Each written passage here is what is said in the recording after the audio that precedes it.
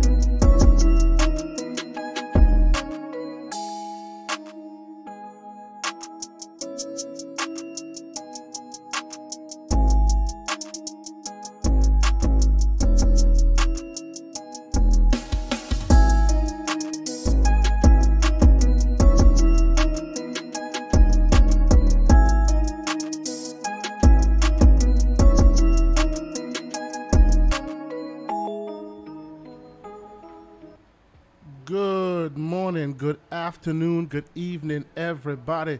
However you happen to be watching and or listening to this, I want to welcome you to another episode of the Gaming Circle Podcast. Now, for my live viewers, you know and I know that we're still new at this, so if you're hearing doublespeak, if you're hearing echoes or anything like that, now's the time, ladies and gentlemen. Fill me in, let me know. These settings, sir. I did, but I can't trust it. I did, but I don't trust it, brother. I don't trust it. But we will get started quickly because we have amazing guests. But before we get to our amazing guests, let me once again welcome. Now, of course, this is the third season, and I'm here and we're doing it real big. And for some reason, surprisingly, this man is still doing it here with me every weekend. He shows up. Pause. We ain't pausing okay. just yet. Okay. Every weekend he shows up. He is the slanderous one. He is the one with all the conspiracy theories. And he's the man whose knees are borrowed because it's still mine, because he's still a Sonic apologist. Mr. Everborn Saga, good morning, sir. How are you doing this Friday, Saturday morning? I'm all right. Now, I put out a formal petition to have the name of this show changed from the Gaming Circle Podcast to the Sonic Apologist versus the VR Apologist, but haven't gotten the votes yet. But you know that meme, right? You know that meme. Ha ha ha. No. But okay. But no, I'm doing very good. We have some amazing guests in the house. We got my brother King David, which I think we may be related somehow, but we can talk about that later. And we have a new guest, Doom Cutie. Thank you for joining us so much. Thanks for having me. And thank you guys so much. Yes, let us introduce our guests formally. We'll first start with our. them before you introduce me. Well, no, I was getting the troglodyte out of the way, Okay. Save the best for last, I suppose. No, let us introduce our guests properly.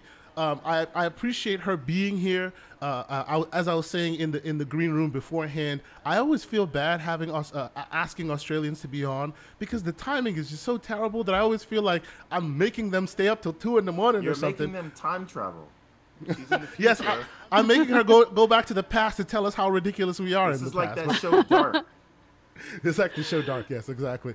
So you can catch her either writing on Goa, that is the Game on Aussie website, where she is a reporter there writing about games, right? Or on the awesome Xbox Infinite podcast. Shout out to Risk It for the Biscuit, Jedi Knight Peter, and Infinite Umbra. Or if she's not doing any of that, you can catch her on her awesome Twitch stream channels where I see her streaming a lot of Gears of War and a few other games like that. Doom Cutie, welcome to the show. Thank you so much for being here. Oh, thank you so much for having me. And it's not too bad because I actually live in Western Australia, and Western Australia currently is 3 hours behind most of the country. So it's only 11 p.m. for me. So not too bad. Not too past my bedtime. Don't worry. So I don't feel that bad for Biscuit for the Biscuit. We call him the Thunder from Down Under. And I was wondering if you guys also call him that. Wow. Absolutely not. Okay. She said absolutely not. See, that's when she would say pause, I suspect. I don't know. Exactly. I was going to say pause, but you beat me to it. I'm like, oh, baby. No, and let us, of course, please. No, we don't call him that at all. No. That's another haha no situation. Absolutely. So, okay, before we get started, let me introduce the final guest, who, I don't know, he's not really a guest here. I mean, in this gaming circle, you know of this man, but of course, he officially hasn't been on this show before. So I guess we will give him an introduction anyway. I mean, come on now. If you are around these gaming streets, you know this man. He can be found tonight with Combat Talk with the King. And a quick aside, if you are not into combat, still join the show anyway. The charisma, the way he brings the information to you, you will find yourself watching this show, enjoying yourself, even if you're not necessarily watching the actual fight that's being talked about. Jump in the show, you will really enjoy yourself. Real quick about that show. Yes, if sir. you are not a fan of combat, you will be by the time you're done watching that show. Oh, see, King David doesn't know this. These things, the way he talks about them, you cannot walk away from that show without then being interested and then wanting to watch more and learn more about these things. I'm telling you, it's informative. It is fun. It is like. I'm not a boxing guy, right? Like, when Mayweather fights, I'm going to watch that fight just because that's a big name. Of course. But when King explains the history of some of these fighters and what they're going through, you feel like you just came out of a Creed movie. So, bro, the first time I watched Combat Talk with the King, I did not have the show. I didn't have the fight that he was talking about on. 20 minutes in, I had the fight he was talking about on. and I actually subscribed, and I went and got the pay-per-view because I wanted to see what this man is talking about. It was absolutely awesome. This is a wholehearted endorsement. If you want some entertainment on a Saturday night, you don't even have to watch the combat. Just listen to Combat Talk with the King. And of course, on Sundays, you'll catch him with ILP, with the other three horsemen of gaming. Some know him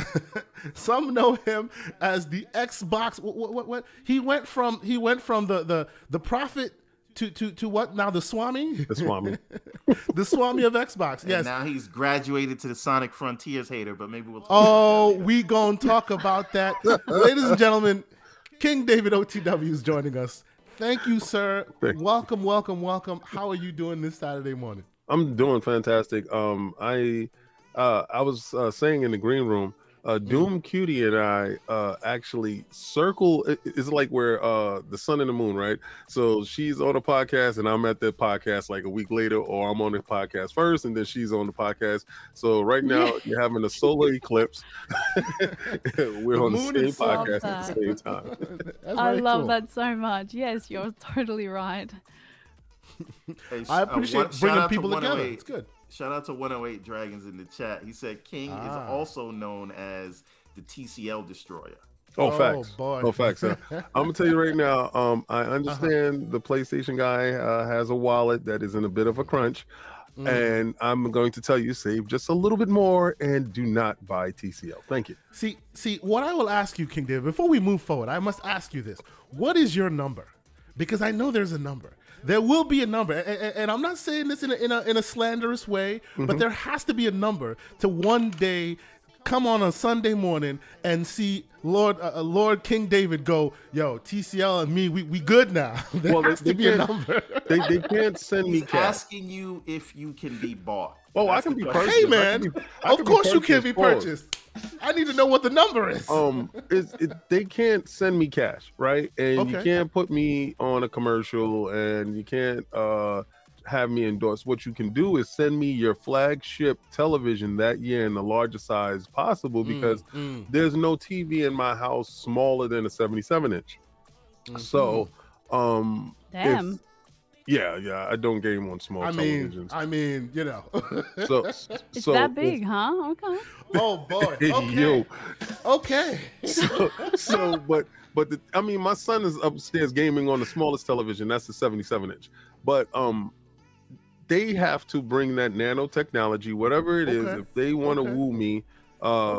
And let me do the open box. Let me, in no restrictions, tell you exactly how the television is, and then I can probably say yay or nay. But so they need to show you their build. It needs to be a good build for you to change. They have to show me their build for sure. Shout out to the ILP. All right. Well, before we get a little too, because this is a Saturday morning program. Before we get a little too far in the innuendos, we will move swiftly along and talk about some of the games we've been playing, because that's what we're here for. We'll start from the top.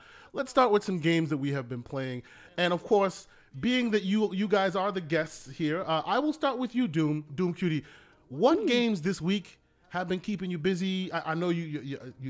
Is it safe to say you tend to be an Xbox gamer? You're an Xbox gamer by and large, right?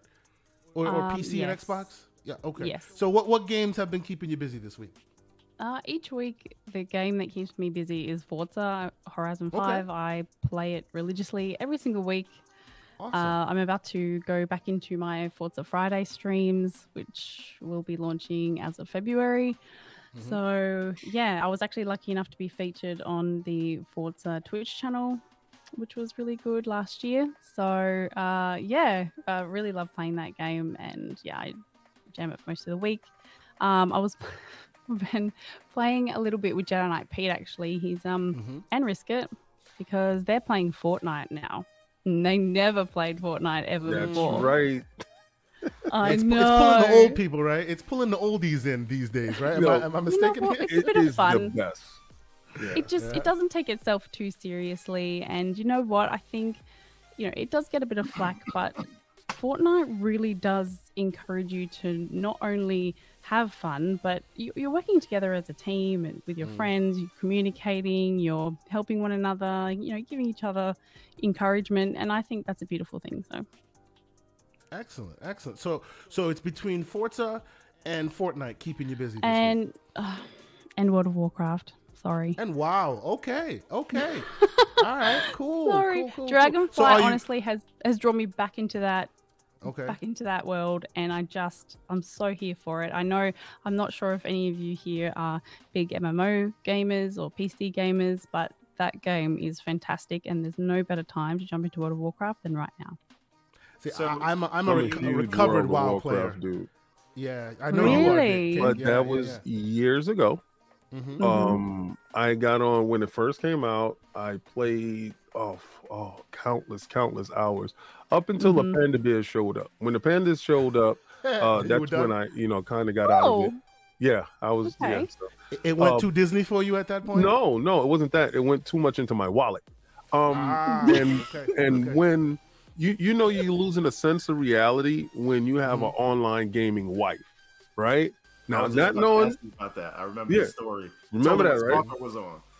Yeah, and I'm not. I don't know if it was a guy or girl. All right, because we didn't have no voice. You never chat. know. All right, you never know what the hell is on the other line. Right, so whatever. But they would make epic items for me. Get the materials. They would make them because there was a crafter, and I would get these bonus items, these bracelets, gauntlets, or whatever. Yeah. And when you find yourself laying down in the field of lilies, just laying there after you had your fake cup of coffee and your fake breakfast, and you just cuddling under the sun. Exactly. I realized I was too far gone and I had to get the hell off this game. Oh no! Yeah. Oh, I think we need to have another conversation at some point. Oh yes, oh, my goodness. Huge. Love that. I left there go. I was a I was a paladin and Paladin. And a warrior. Yeah. So. Were you Horde or Alliance though? Oh no, Alliance always. Humans. I mean. Yeah, you are not for the Horde. She's judging you for sure. I see. Yeah, she did. She gave me judgment face. It's sorry. Been tried and found wanting. No, see, but the thing is, they didn't look all that appealing. I know. You didn't want to be an orc. I get that. Exactly. The movie was dope though. Did you like the movie? I actually liked the movie. I thought the movie was entertaining. It was popcorn aesthetically- friendly. I thought aesthetically the movie hit the mark because it could have been perfect, off, yeah. right? You know the problem with this movie, right? What And was I don't want to turn this to On the Real.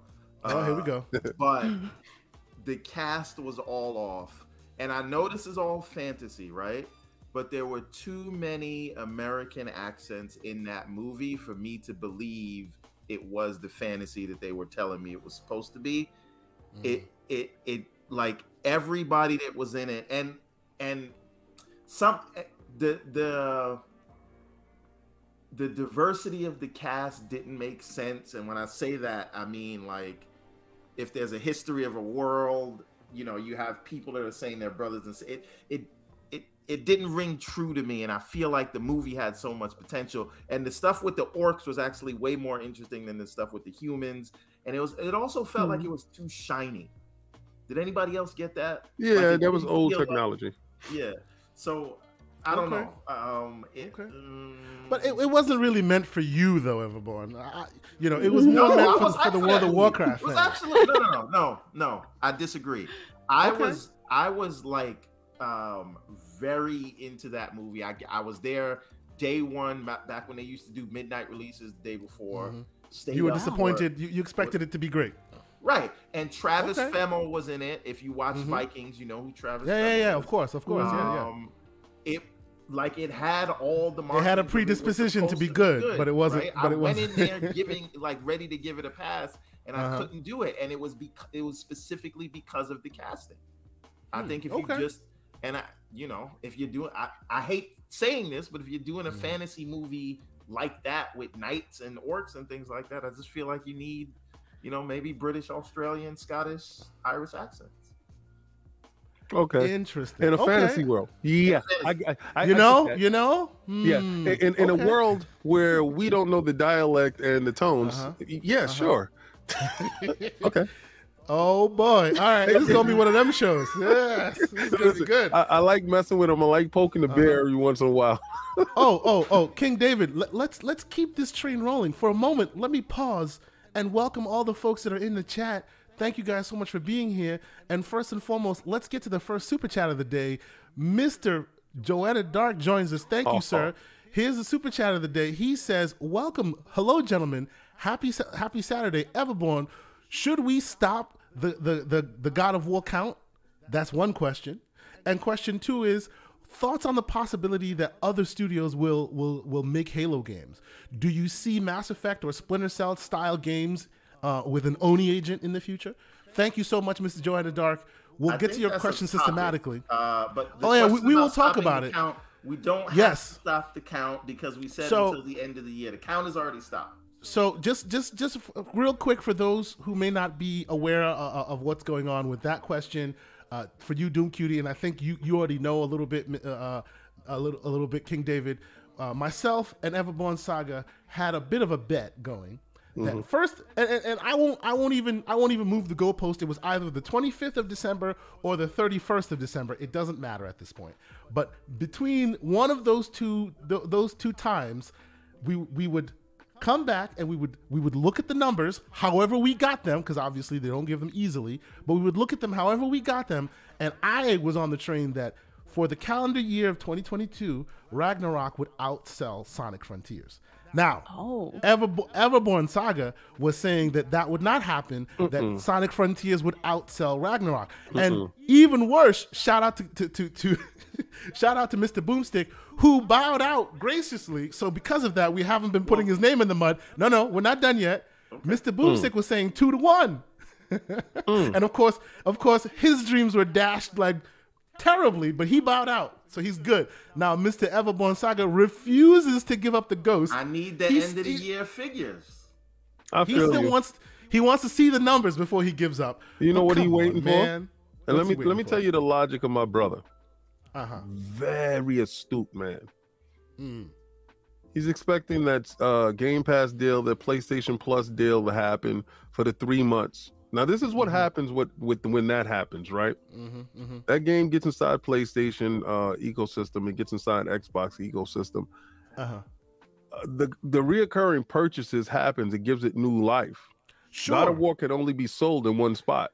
See, okay, but the thing though is we will still get a timeline of when it got into Game Pass and shot up. So you still lose, sir, because it didn't happen in 2022. He does. Oh, yeah. You see, end of the year. By the end of last year, sir. So his knees are mine. 2023. Oh, no. Yeah, he lost those. He done lost. He just refuses to give it up. Let me explain. So go ahead. All I'm saying is the last numbers that we got were from both of them were in the middle of December, right? I'm saying anything could happen in 2 weeks because everybody that got God of War everybody that wanted God of War got God of War. They beat the game. Everybody stopped talking about it. Nobody was talking about it in the second 2 weeks. In 2 weeks. However, there's sales. Christmas is a very big purchasing time window. Anything could happen. So you do see King David's head, right? You do see King David's head. You see King David's head, right? Until we have official numbers. I respect you, sir. I respect that because I don't do it either. I respect it, but I'm gonna tell you this. But that battle was a losing one. It's over, baby. It's cool, over. But it's not over till the fat lady sings, as they say. And what I will say is, if he waits until we see black and white numbers, the ridicule will be glorious. And I'm ready for that. It will be. It will be the day. It'll be the day when he's locked up. He's yoked up. While people like slow-mo backslapping them throw tomatoes at his head. It's gonna be amazing. It's gonna be amazing. Wow. Shame. But okay, yes, shame. They'll be throwing the Xbox Sonic controllers, the furry ones at you. Just that was a big. I still want one. If I could buy it, I would. So yes, we will move on, but let me catch on a few of these other super chats. We also saw Gerald Mack come in here. Thank you so much with the $10 super chat, saying, "Salute, gentlemen. Have a great show. Thank you, good sir. We appreciate you being here every week." And then another super chat from Mr. Gerald Mack saying, "All hail the ILP. Salute the Lords." Bless Thank you, sir. And we know he's probably one of the biggest fans of ILP, short of me, in this realm. So every time I see him out here. And then, of course, we see Sith Lord in here with a $2 super chat saying, "King, 4 shows in 3 days. Hi, Doom Cutie. Glad to see you're here." Thank you so much. That's Sith my Lord. guy.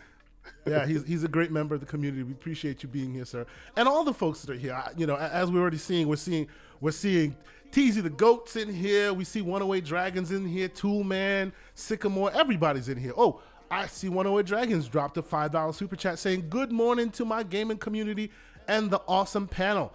And Everborn Saga, we need to patch that pop on Sonic and keep hope alive. TCL right now. Yeah, I'm sorry, dude. I'm sorry. His hope is lost. I apologize. If you care about Everborn Saga, tell Everborn Saga to give up the ghost because it's over. It's over right now. Do you have any rebuttals, Mr. Everborn? Listen, I can't be reasoned with. Okay. You can't be okay. So I need people to understand. Well, now listen, the pop-in actually has been fixed on PC. Well, the pop-in has been fixed on PC by people like me who went into the background and cleaned it up. It hasn't been fixed officially, so unless you want to go into some INI files and play around, you're still getting Nintendo Switch like Popkid. But that's neither here nor there. Let us move quickly along to King David. Wait, hold on. One thing from A. Rodimus. A. Rodimus says that Everborn meant to say that Sonic would outsell Forspoken. Buddy, don't do that. They have Popeye biscuits over there. That game is going to sell. It's going to be like a 74 Metacritic, 75 Metacritic. It's whatever. It will sell. It will sell. It may be mediocre, but it will sell. And even on PC, it's got direct storage. It's going to be fast. Loading times will be amazing on it. Believe it or not, Forspoken is going to have longer legs than you think. People are clowning it now, but I think it'll sell as well. But you know what, King David, let's go back to you. What games, and I know you're all about that Game Pass, what games have been keeping you busy this week? Well, this is my son's birthday weekend. Happy birthday. Thank you. I surprised him with a PlayStation 4 Pro. And, shout out to my man Brian in the community because I posted. I guess people thought I was joking. I was trading a Wolverine statue that I had up there for PlayStation 4 Pro. Oh wow! So he came through and he gave me the limited edition Star Wars Battlefront PlayStation 4 Pro, and Nice. a couple of games. So we met up, made the trade, took a couple of pictures, fantastic stuff. Cool. I had hundreds of people talking about it, but these people was like overseas and stuff. I'm not trying to ship no statue overseas. Makes no sense. But Brian, cool dude. So because my son wanted a PlayStation 5, and I'm telling parents out there, a lot of times, I mean, even if your kid is a good kid, he has a Series S, he has a Switch. You have to give checks and balances. Kids have to have goals. Don't hand everything over to them because they feel a sense of entitlement, right? So I'm trying to battle back the entitlement phase that you have with the children of nowadays. And my little ones have a Switch Lite. Right. Both of them have Switch Lights that are still in the box, and they haven't seen it because they were bad people for Christmas. It's still in the box. They haven't seen it yet. And they will see it maybe when they're good people. I feel you there, King David. Keep going. Yes. So, he got a PlayStation 4 Pro. And he's this is the first introduction to the PlayStation ecosystem for him. So he went into the library, and they have over 800 games. My wife saw that the Xbox, because he was showing her, look, we have 900 games over here. So I was like, when you go over there, you're gonna see the equal amount of games. And he gets a chance to go back to PlayStation Classics. He gets a chance to see all the games. So he's there downloading. I got a whole bunch of DMs on, because your emails about how much stuff that he was downloading. So he's downloading, he's playing, and he's enjoying the ecosystem. So it was really about him getting that done. But what him and I do is we play Fortnite a lot during the week, and it was a way for us to bond. So we started bonding over Fortnite back when they had the build phase only, right? And now you have no build mode, which I'm like, I totally don't even play with him no more. I'm playing I'm playing no build mode because he want to crank 90s all day. But we do get a chance to play playing that Vampire Survivor, downloaded Persona Gold, the greatest game. Yes. The greatest game. Oh man, Vampire Survivors, the greatest game. I'm sorry. Continue, can I add sir. something just real quick? Please. That I'm just noticing about life and having kids and watching their enjoyment of gaming. When I see like my kids gaming, I just feel like they're actually enjoying the games, right? And they're not looking at like, oh, it's 4K 120. Oh, they don't care about any of that. Matters to them. And I feel like it's only us old fuddy-duddies that's out here arguing about that stuff. And it's like the kids are playing the games for the enjoyment of the games, and then we are getting caught up on Digital Foundry and all this other stuff, and we're playing these things just to argue with each other and be angry about it. And I always find that interesting, because you're supposed to be doing this for fun, and they see it. And what is it about us getting more old and cynical that we always fight? That's about? not it. Not us here. Well, I can tell you exactly why. When you were that age, you were just playing the games for the games. You didn't care about 480p, 1080i, any of that stuff. None of that mattered to you. Yeah. When it changed is when you became the owner and proprietor of your environment, your entertainment system. You went out and brought the television, and they told you, and they sold you in a store on 4K X, Y, and Z, right? When you went and brought your Blu-ray player, it was 4K X, Y, and Z. When you got your console, you wanted to make sure that your console maximized your ecosystem, surround sound, whatever the hell it was, right? Then we became quote-unquote fake experts on 4K 1080p, and we associated ourselves with individuals of the same stature, financial stature, right?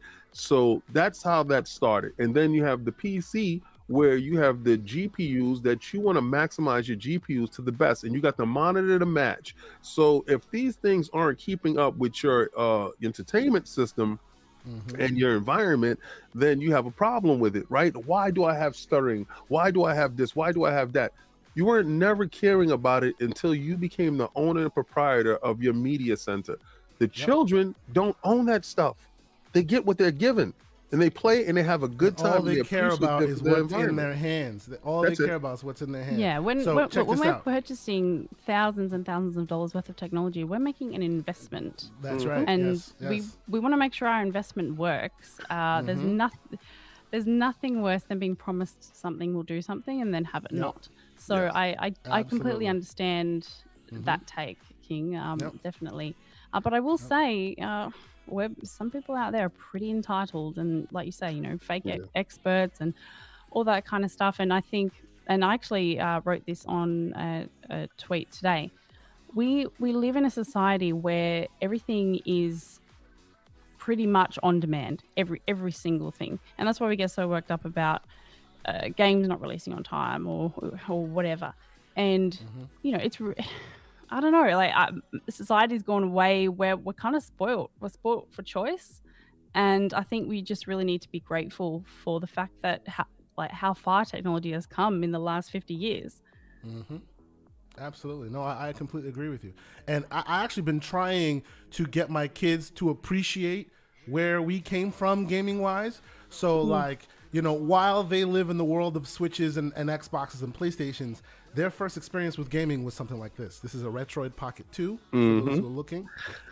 It's got Balloon Fight on it. It's got old school Nintendo stuff. I mean, as old school as pixel peeping as you can tell, and they love it. And we move on from there to the Genesis era, to the old school Super Nintendo era, and that's how I've been kind of slowly feeding them. Yes, they see Dad playing God of War, right? Well, rarely, because I don't want them to be seeing me hacking and slashing, but yes, that's what I'm trying to counteract with. So I've been giving them the old school stuff, and so far they've been enjoying it. So you know what's interesting? My 6-year-old, I have an Xbox One for my children, and we have Game Pass on there, right? And I've got all the nice ones, you know, Disney Dreamlight Valley, you know, all the cute stuff. But do you know what game she keeps going back to? What? Banjo-Kazooie. Wow! Like the 360 game. Awesome. Like it's looks.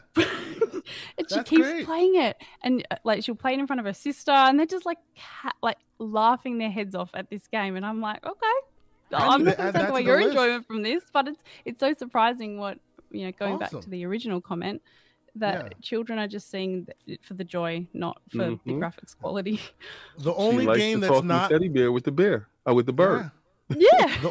The only game that my kids play that's not old school is a game called Piku Niku. If you haven't played it, y'all need to check it out. Single or multiplayer. It's a puzzle game.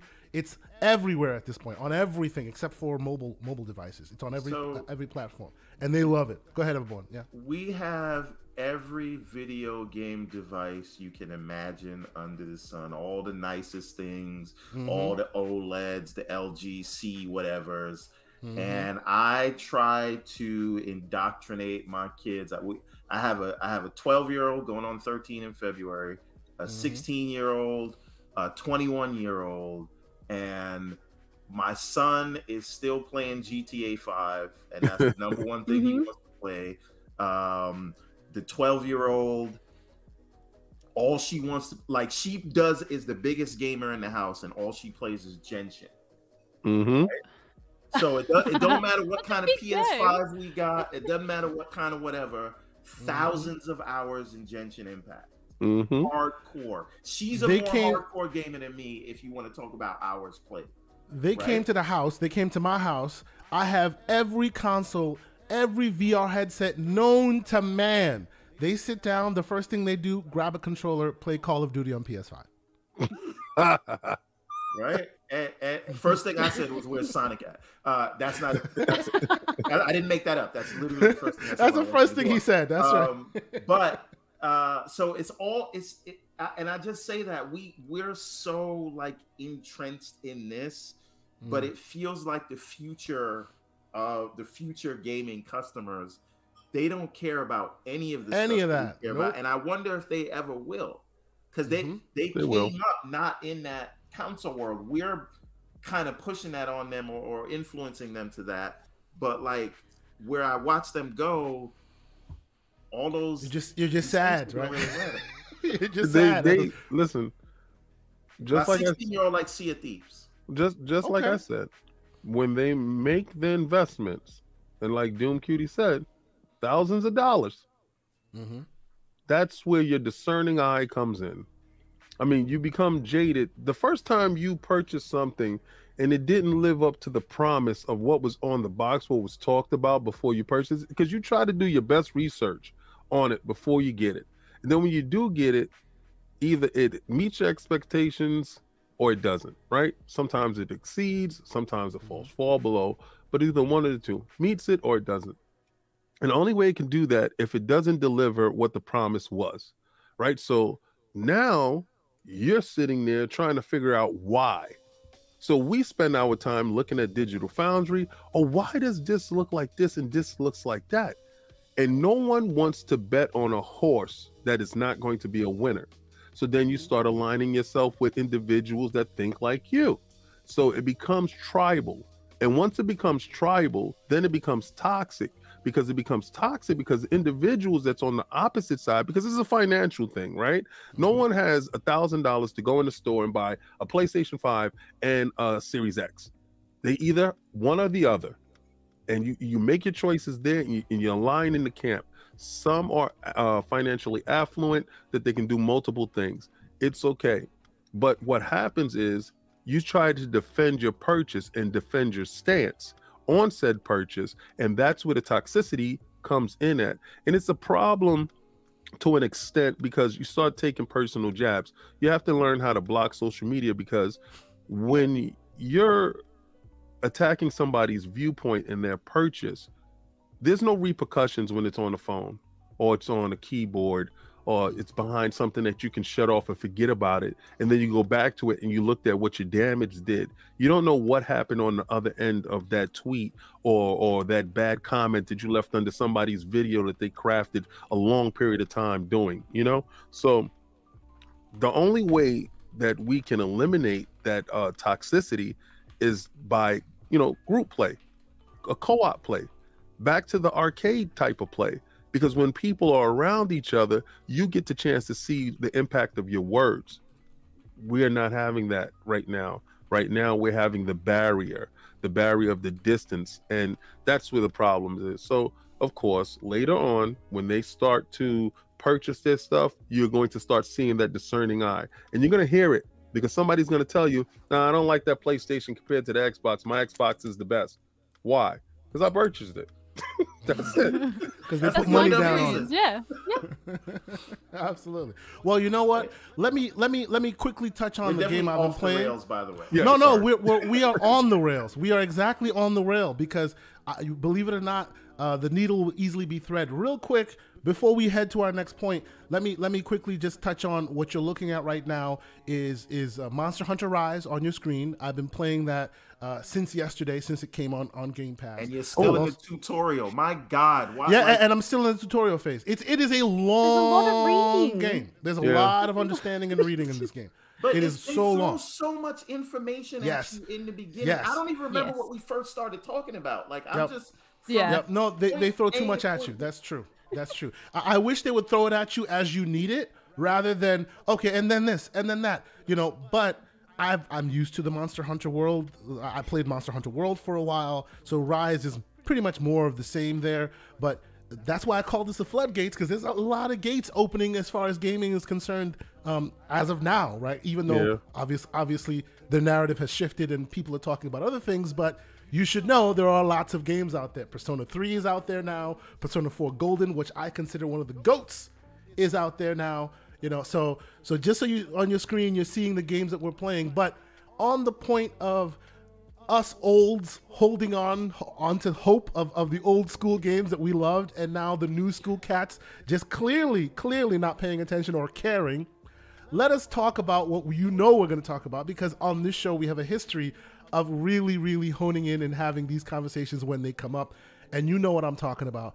I am talking about, well, we'll talk about the broader implications, but specifically because it's this show, let us talk a bit about the games, specifically Halo, 343. Get to the games I was playing, sir. I'm sorry. I'm sorry, sir. Hold on. I'm just going to take a stab sir. in the dark, and I'm going to say Sonic. No, not this time. I'm actually. Please, yes, go back. Yes. So normally that answer would have been true because I still have to. Right. Right. Okay. I did. Hold on. Let's rewind. We're back. Okay. What are you playing? Okay. Go ahead. So, but Sonic Forces and Sonic Lost Worlds are just got installed on the Steam Deck. See, look at this. But I'm not playing them yet. So right now, what are you playing, sir? I started Monster Hunter and. Oh, you did? Yeah, for an hour and a half, and they're still just throwing text at me. I haven't seen one monster yet. They're explaining. So you haven't gone on your first. You haven't gone on your first quest and played and beat up some small monsters yet. Not yet. I'm still in this forest here where you're at. So okay. But it's right now. It's very off-putting. And I'm trying to get through that tutorial before I tell it to kick rocks because. I can't do it. Now, the other thing is you take a trip. God of War Ragnarok. I'm still playing that. Speak. Yes. I know you wanted to talk about Ragnarok. Let's talk about Ragnarok for a bit. Yes. Go ahead. Saying this, right? Oh boy. It really is more of the same. It's DLC, like I said. No, like it is, and this is somebody who the new one is very fresh in my mind. So I get like if you played it in 2018 and now you're getting it again, and you played a bunch of other games. But if you played for the first time in 2021, right before Halo and Forza came out in 2021, that's when I played the original God of War. So it's very fresh in my mind. And now I play Ragnarok. Like, one, it's way more linear than a lot of games these days. And I'm playing it. The story is amazing, and the combat is more complex, but it's the same game. Well, the combat is more complex for Kratos. Yes. Yeah, well, you didn't have Atreus or Loki before, right? But his combat is very much like different than Kratos' combat, and because they're side by side, you see the difference. You feel the difference in your hands when you're playing them, right? There's a distinct difference between them, and I'm not sure it's for the best. But continue. I'm sorry. Yeah, and then I also feel, and maybe this is just me.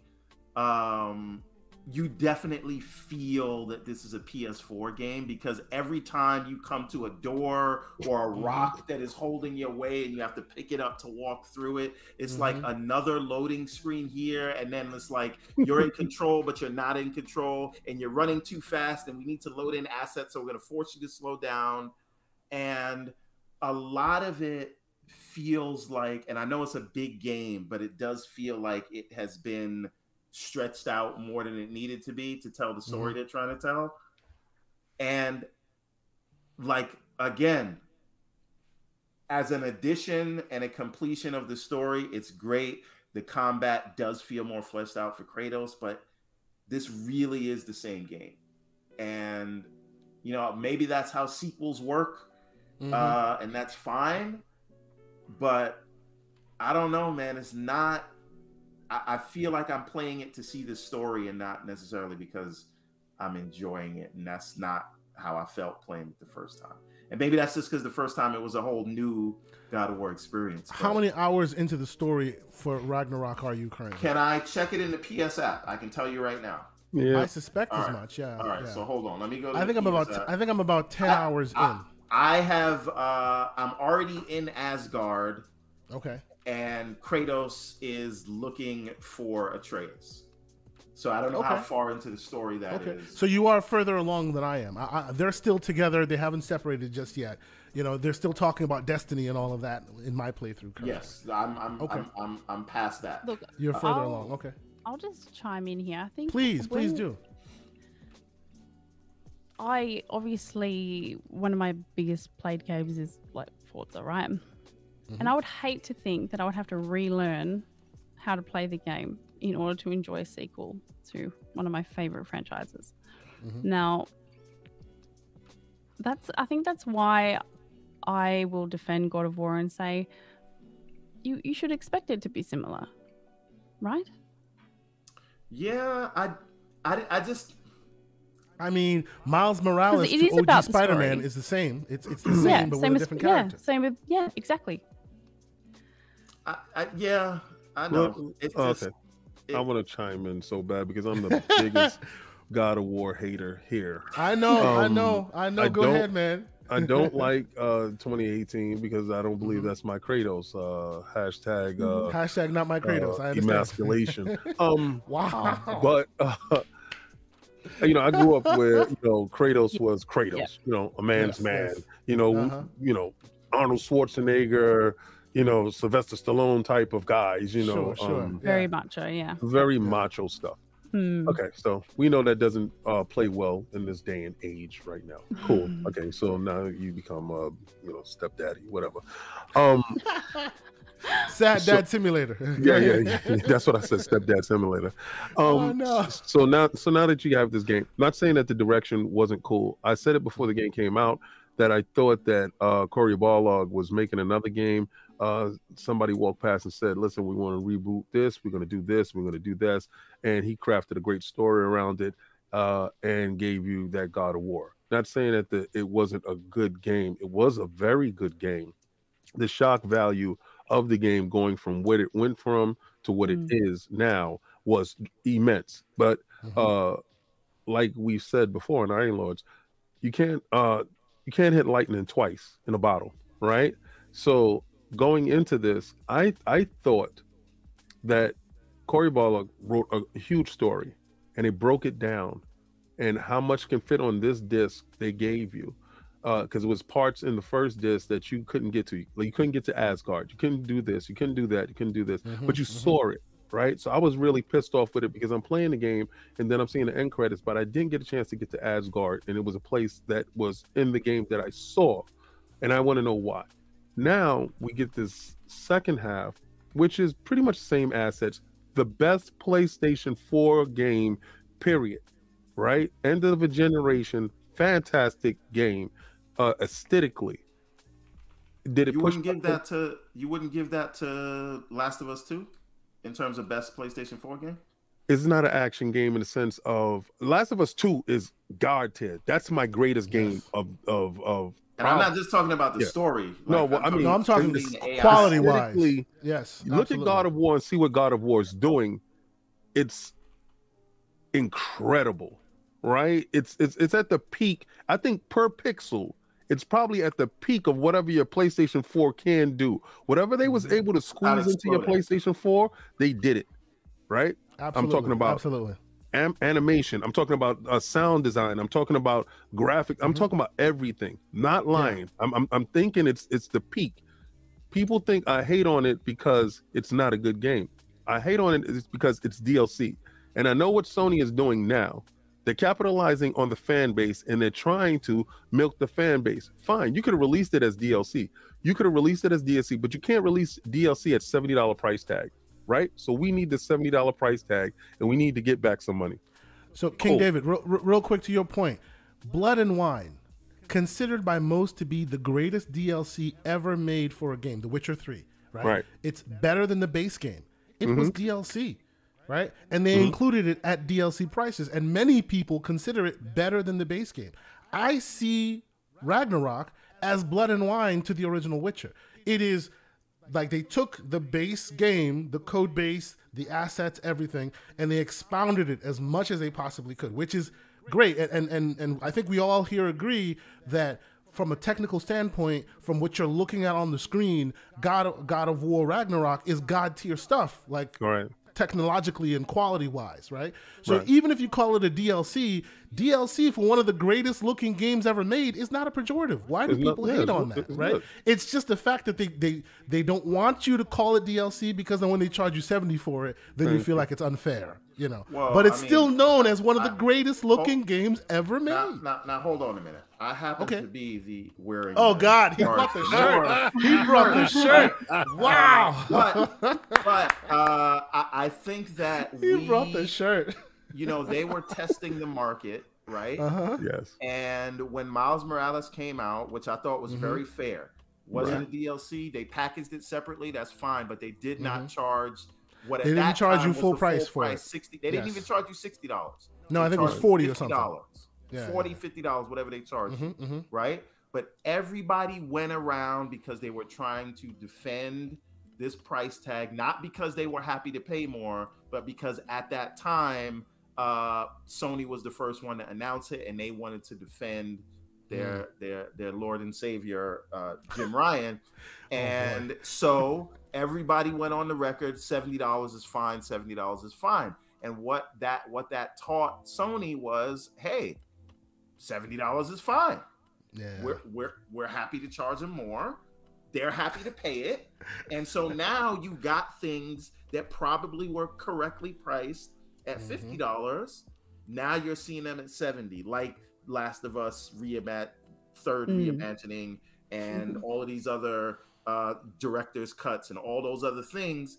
Those are things that probably would have been $40 or $50. But, you know, look, King, you're a businessman. I'm a businessman. If your market is willing to pay more for something, you're going to charge them, right? That means you're charging too little if they're willing to pay more for it. So Sony's doing what they're supposed to do, but these $70 prices are the customer's fault. And I don't mean no disagreement from me. Yes, I mean the people, the customer at large. Yes, the customer who went out there and was like, "I'm happy to pay this quality, whatever. We deserve it." You sent that message, and now this is where we are. The PR interns are at fault. But to follow suit. Yeah, right? Absolutely.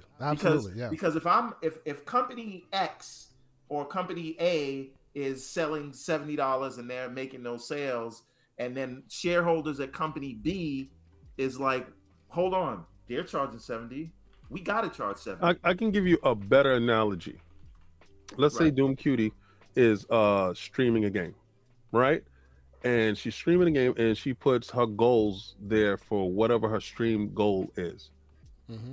Pretty sure that she goes and she looks and says, who are the most successful streamers out there? What are their stream goals? How can I meet these expectations and these prices? And here, let me see what I can put up. And that's how you base your margin, right?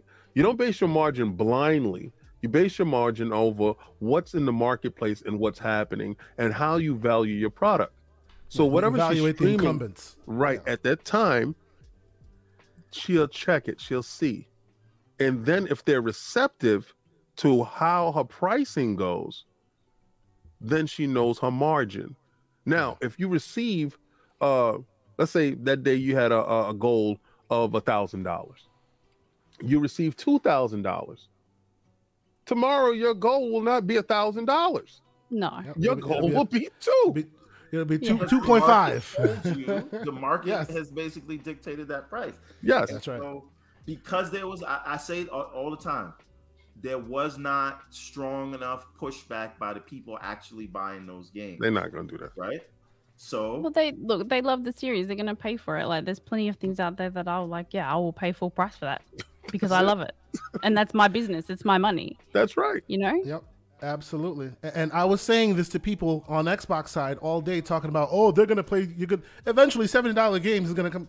Self-fulfilling prophecy. If you tell them that you'll pay, they will hear you and they will charge you. So keep talking, because you're basically giving them, you're telling them what to charge you by telling them that you'll be able to pay for it. Right. And so the whole moral of this story is not about, you know, Sony's an evil corporation. No. The moral of this story is Sony is doing what including yourself, whoever's complaining about this, they're doing what they're supposed to do and what anyone would do. What I'm saying is, as a consumer, the only voice you have, well, I mean, you do have a public voice, but just don't bend over so easy, right? Let them buy you a drink first before you give it up. Oh boy, we're going there. Take you to a nice restaurant. Wow. Real. Okay. And that's what I don't know how cheap you are, but you're a cheap date. Wow. So one drink, right? Just one? Yeah, seriously, right? Like, come on, man. So you walk in, while you walking, listen, drink that while you walking. Yeah, we have places to be. Just drink. Put a straw in that. Let's go. Ladies and gentlemen, Applebee's. If you have not hit the like button, people, please consider hitting that like button because we're getting slanderous here on a Saturday morning. Real quick, Dirk Griggity in the house. Thank you so much for being here, Dirk. Yo. He says, "What's up, everybody? Good to see King and Doom Cutie on. Thank you for being here, good sir." So, Everborn Saga, are you done slanderizing Ragnarok? Black Panther. Are you done? Are you done, sir? Shall we move forward, sir? I'm done. We are done. That wasn't slander. I'm just explaining my experience. Observation. Yes, Yeah. I love the story. I'm gonna complete it. Yeah, I want to complete it as well. All I'm just making the point is that it feels like more of the same. And people were talking about it like it was this transformative experience. It wasn't gonna be. And that's it. Now, real quick, not to derail even further, but what do we think will happen with Senua's saga being part 2 of 1, just like Ragnarok, just like what would look? Do we think that narrative will prevail there, or are we going to see something different? Part 2 is built because it's a different setup. Right? Okay. We saw it already. Oh no, we have. Yeah. But again, my eyes are not convinced by what I see until it's in hand and I got keys, I got controls. Oh, so you think that was a vertical slice? Oh, okay, I got you. We don't know until we know, right? We don't know until we know, and obviously, historically, they've been fine. I expect it to be great, but just for that purpose, because remember, part 1 of God of War hit new heights for many people. I understand where you're coming from, King David. I get it. Many people who came there with their God of War think this is a dumbing down of that character. All right, let me explain. Little insight. Shout out to Nina Christensen, the head of Ninja Theory. I know what I know, and what I do know is, it's gonna be different. It's gonna be what you've seen, right? So you can pretty much, all those assets that were there were assets for the game, in-engine type of things. How they put the hub up, if they use a hub for you to hit points and stuff like that, or how much energy or whatever. I doubt it. The audio cues will be just as engrossing as the first game. Graphically, it's going to be higher because they're no longer indie studio. Technically, they're more of a AA, AAA studio with the assets as far as the dev kits to back it up. So trust and believe that's going to be that hashtag just one that COG is always asking about. King, let me add to that is that I know people that work in the Xbox division that have played the first couple of hours, and there's no reused assets, right? Okay. There's no reused. All the animations are recaptured. Everything in this is built from the ground up, so it's not. So what you're saying is league in terms of if I understand this correctly, what you're saying is what we thought was going to be the case with Ragnarok is what the case is. I don't know that we thought that was going to be the case with Ragnarok. I just didn't expect it to be this close to. You didn't expect it to be real DLC like it is DLC. You expected there to be more. You guys said DLC, not me. I'm just saying it's the same. It's the same. Look, game. I don't think DLC is inherently a pejorative statement. If it's DLC to one of the greatest games ever made, what's your problem? Like, it is great DLC for a great game. I just use it slanderously. That's all. But it doesn't. But the point is, it doesn't have to be slanderous. No, it can just be a true statement, a fact as to what you're looking at. But needless to say. One other thing, the last thing I'll say about it, it is a lot more linear than I remember in 2018, and I think 2018 let you get off the beaten path a bit more. 2018 let you kind of explore a bit more, whereas this one they're focusing you on the story, driving you to the next one. Director did not direct this game. True. Ideas were stolen. Cheaper. I don't want to go down that rabbit hole. Anyway, he didn't do the game. So every mission feels like the same mission, but with new, beautiful art assets. Right. And that, to me, it's like we keep doing the same thing over and over again, and it's not. It's like I want to see what happens. Oh, I can't watch that. But it's not. It's no. Oh no! What? Oh no! Yeah, are you, I just purchased that game. No so spoilers. Don't worry. Don't worry. This is literally the opening credits. So you're fine. It's literally the opening credits. Don't worry. My point is, you know, okay, you need to look for something or find someone, and then go here, walk through the gauntlet, beat the enemies, come out. And then rinse, repeat something, and then we keep doing that over and over again, but we're swapping out the art assets. And maybe that's every game, but this one just, I don't know. So are we in a world where environmental storytelling needs to be more of an emphasis? Either Elden Ring, those kind of games have now made you want more environmental storytelling. Yeah. Maybe, okay. Maybe that's what it is. Let us move forward from God of War, but I will end this conversation by saying I hope and I pray that that's not the lesson that was learned from Elden Ring, that it's all environmental storytelling versus cutscene. I think there's a happy medium of both, because I wasn't a fan of just the environmental storytelling in Elden Ring either, even though people enjoyed that. I think if you leave it all up to environmental storytelling, it becomes too obtuse sometimes, and Elden Ring was very obtuse for me. I like the idea of both cutscenes and potentially environmental, both hand in hand. But no, I agree with you, Everborn, that we went too far in the rinse repeat direction. You beat up some dudes, you get more cutscene. You beat up some dudes, you get more cutscene. It like kind of reverted to old school. Forcing you to have a companion so they can have a conversation while you go. But that's part of the genius of the game. The game, in its genius, when it's loading in, it gives you a dialogue so you don't get bored. So it's not just, you know, squeezing through this tight corridor and you're not talking to Atreus or you're not talking to Mir. It's always something to keep your mind moving and your eyes, you know, peaked. So I got to give it credit in that aspect that it's not, it fools you well. Yeah. And some people like to be fooled well. That's me. So it fools you well. Eventually, the formula becomes bare, though. It becomes rinse repeat. I just feel like I see the seams more on. Because it's more of the same this time around. Makes sense, yeah.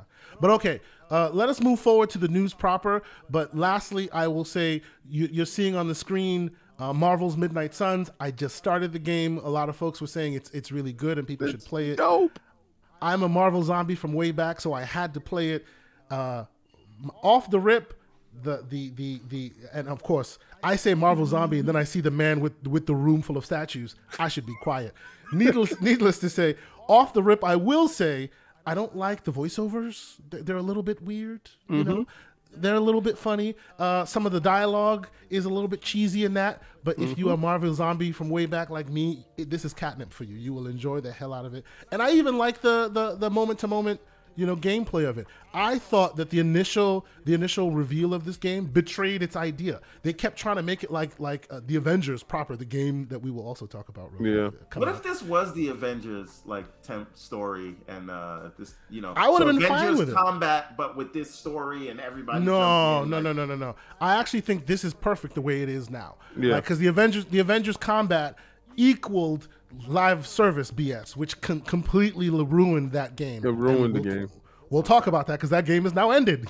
You know, so you know, I do appreciate what they did here. I just wish that they came out from jump when they announced it, showing us the card system, showing us all of that, because it's almost like, come on, man, you don't trust your own gameplay loop. You have to keep showing us the whiz bang cutscenes instead of what you'll really be playing. You know what I mean? That was my initial thought with it. But playing it now as I have, I think it's great. I think it's awesome. It's a cheesy comic book-esque story, and I'm there for it. King David. They didn't want the criticism that went along with the Avengers game to be tagged onto this game, so they try to hold on and hold off as much as possible. And then give you the reveal. I think it was like 3 weeks out that it was going to be a card game, and they gave you the structure of it. It works magnificently, to be honest. I think so too. Yeah, I think it works really well. Good game. Those who think that it's too XCOM, it's really not. it has certain pieces of XCOM, but it's far more than that. You know, you're not hiding behind cover. You're not doing, you know, you're not a spongy dude who could die at any moment. You know, they're superheroes. So it really changes the equation. If you haven't played it, go ahead and check it out. On PC, it's cheaper now. I think it's like $29.99 or something like that. So it's definitely worth your time. I'll just put that out there real quick, and we will move forward. Anybody have anything else they want to chime in on before we move to news? Yeah, I'm waiting for this game to come to xCloud because it feels perfect for that.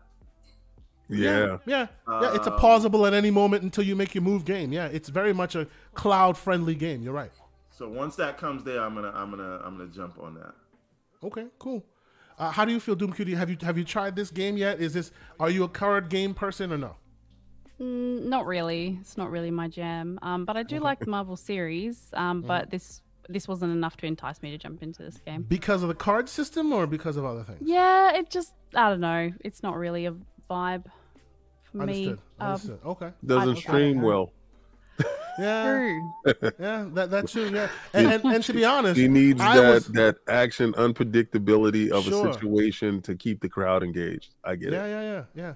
And I will tell you, until Marvel Snap, I was anti-card game, like anti-card game. After Marvel Snap, you say Marvel and you say card game, I'm like, why not? I'll try it. You know.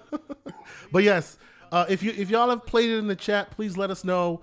You know, put your information in the chat. We'll definitely want to hear from the folks in the chat as well. Hit the like button if you haven't done so. Let us move on proper to the some of the news stories, because we all know we're here. We're going to talk about the Halo-ness of it all. We've you know, people who have watched this show know that whenever we get Halo information, we love to like rip it apart and really talk about it and this and that. Yes, we know that there's a higher level discussion to be had about layoffs at Microsoft, and we will talk about that because this is myself and Everborn, and we talk tech. But for now, let us at least slim it down and bring it in the specific focus, specifically dedicated to Halo, because I like the conversation that Everborn you were having before about us thinking certain games / franchises are like as big as they were, the biggest games, the biggest franchises. And our new school, the new school cats that are coming out now, don't hold those games and those franchises in the same high regard.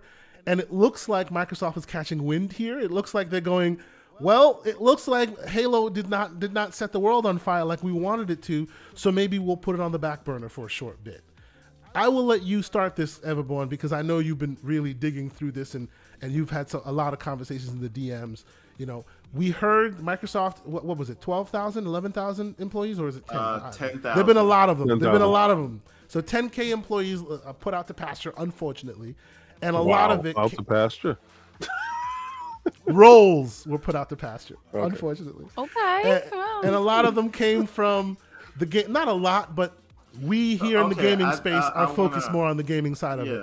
Everborn, what do you think? So firstly, I want to say... The way this has been reported, and it may just be our bubble, people are talking like 10,000 people got laid off at Xbox. From my Xbox, which is not true. Right? Absolutely. Yeah. The people that were laid off, and my heart is with them. I work in the tech field. This is a thing that we think about all the time. And you can't not, and if you're not thinking about this, you know, maybe you have rich relatives or something. But what is focused on are the 60 developers in 343 that we know about, and we don't know who was laid off in ZeniMax, but it's a big headline. We don't know if these were like marketing people whose roles were redundant. We don't know if these were publishing people, because remember, Xbox is a publisher and ZeniMax is a publisher, and some of those roles are redundant, right? We saw that happen when Disney purchased Fox. Immediately, we're like, okay, well, you're a movie studio, I'm a movie studio, we have a lot of people doing the same thing. They cut down staff. These are things that happen, right? And of 10,000, maybe, and we don't even have this number, maybe 200 came from gaming. But the way this has been spoken about is that gaming was gutted, and we're only focused on 343. So I just want to level set before we have this conversation, and you know, let everybody know. And actually, point of fact, more people were let go from the HoloLens division than almost anywhere else. They basically because they just lost the government contract, right? That's right. So we're going to get into the details of the context, but keep going. Yes, a lot of people were lost from other divisions, but yes, continue. And so from my contact that works over there, all of the limited integration studios, they didn't really see layoffs. You didn't hear anyone from Obsidian or Compulsion or Undead Labs or any of that. You didn't see articles or Twitter posts saying I got laid off today. All they got were some small budget cuts from what I was told, right? And that's why you didn't hear that. 343, I think we saw a lot of targeted layoffs there because they're basically restructuring as we all thought that they would. I also find it super interesting that everyone that was on the Fire 343 train or the Fire Bonnie Ross train or the Give Halo to Someone Else train is now flabbergasted and clutching pearls and talking about how much they care about the developers. You didn't care about the developers when you didn't have campaign co-op, right? They were incompetent and they were stupid. They didn't know what they were doing. And now you see the human toll of it. And now you have to jump on and talk about your moral superiority about what about the devs. You didn't care then. You probably don't care now. But again, I'm just level set. So the biggest part here is, you know, Pete Hines comes out with a letter to the 343 staff saying that the company has decided to do some restructuring. So what stuck out to me is that he didn't say I decided to do restructuring. He said the company has decided to restructure, right? And what is the, you know, if we're reading between the lines, what does that mean when he says that? Then Jason Schreier reported that, you know, the majority of the layoffs were in the campaign department, right? The single player department, right? And if you know me, I'm a Halo guy since day one, but I'm a Halo campaign guy. Yep. As am I. Right? As am I. Yep. This is why they call me the bot master. Bot master. Right? So for me, my entire interest and excitement in Halo is the campaign. It is the single player experience. And I said the only way I would get into multiplayer is if they added raids like Destiny. Right? Because that still allows me to continue my single player experience with my friends, because I'm not gonna play like when I any time I've ever played a Halo campaign or any campaign for that matter, I play it by myself first because I wanna experience that story. I want to see what the game is, and then I'll go back and play it with friends if I want to challenge or something like that, or I want to help them, right? But a raid was different. That's what I thought was genius about Destiny. I think it would have worked perfectly here, but that's neither here nor there. We didn't get that. Now, what we are finding out is that not only was most of the layoffs at 343 from the single player division, we've seen Pete Hines say that we are going to continue to support, right? We're going to continue to support the multiplayer, right? That doesn't say expand. That doesn't say develop. It just says we'll continue to support multiplayer, right? So we're basically gutting single player. And then Joe Staten, who was running the single player part of this thing, he's going back to Xbox Game Publishing, right? Entertainment news. So he's not leaving the company, and a lot of people were talking about it as though he was leaving the company because of this and that. No, he's going back to where he was. He's joining back to publishing. Yeah. Right. So he came in, he did the job. What's surprising here is that we all expected that there would be some kind of continuation. Tell us what the endless is. Whether it's campaign DLC, whether you package it differently, God of War style. That was a jab. That's what we That's what we were expecting. That's what we were hoping for. So for me, as a day one Halo fan, because of the campaign, the idea that they never officially were in active development of a new campaign edition is disheartening to no end, because that tells me that blows my mind, start on bro. it now. That blows we're my not getting mind. another campaign till maybe the next Halo, which means maybe not even this generation.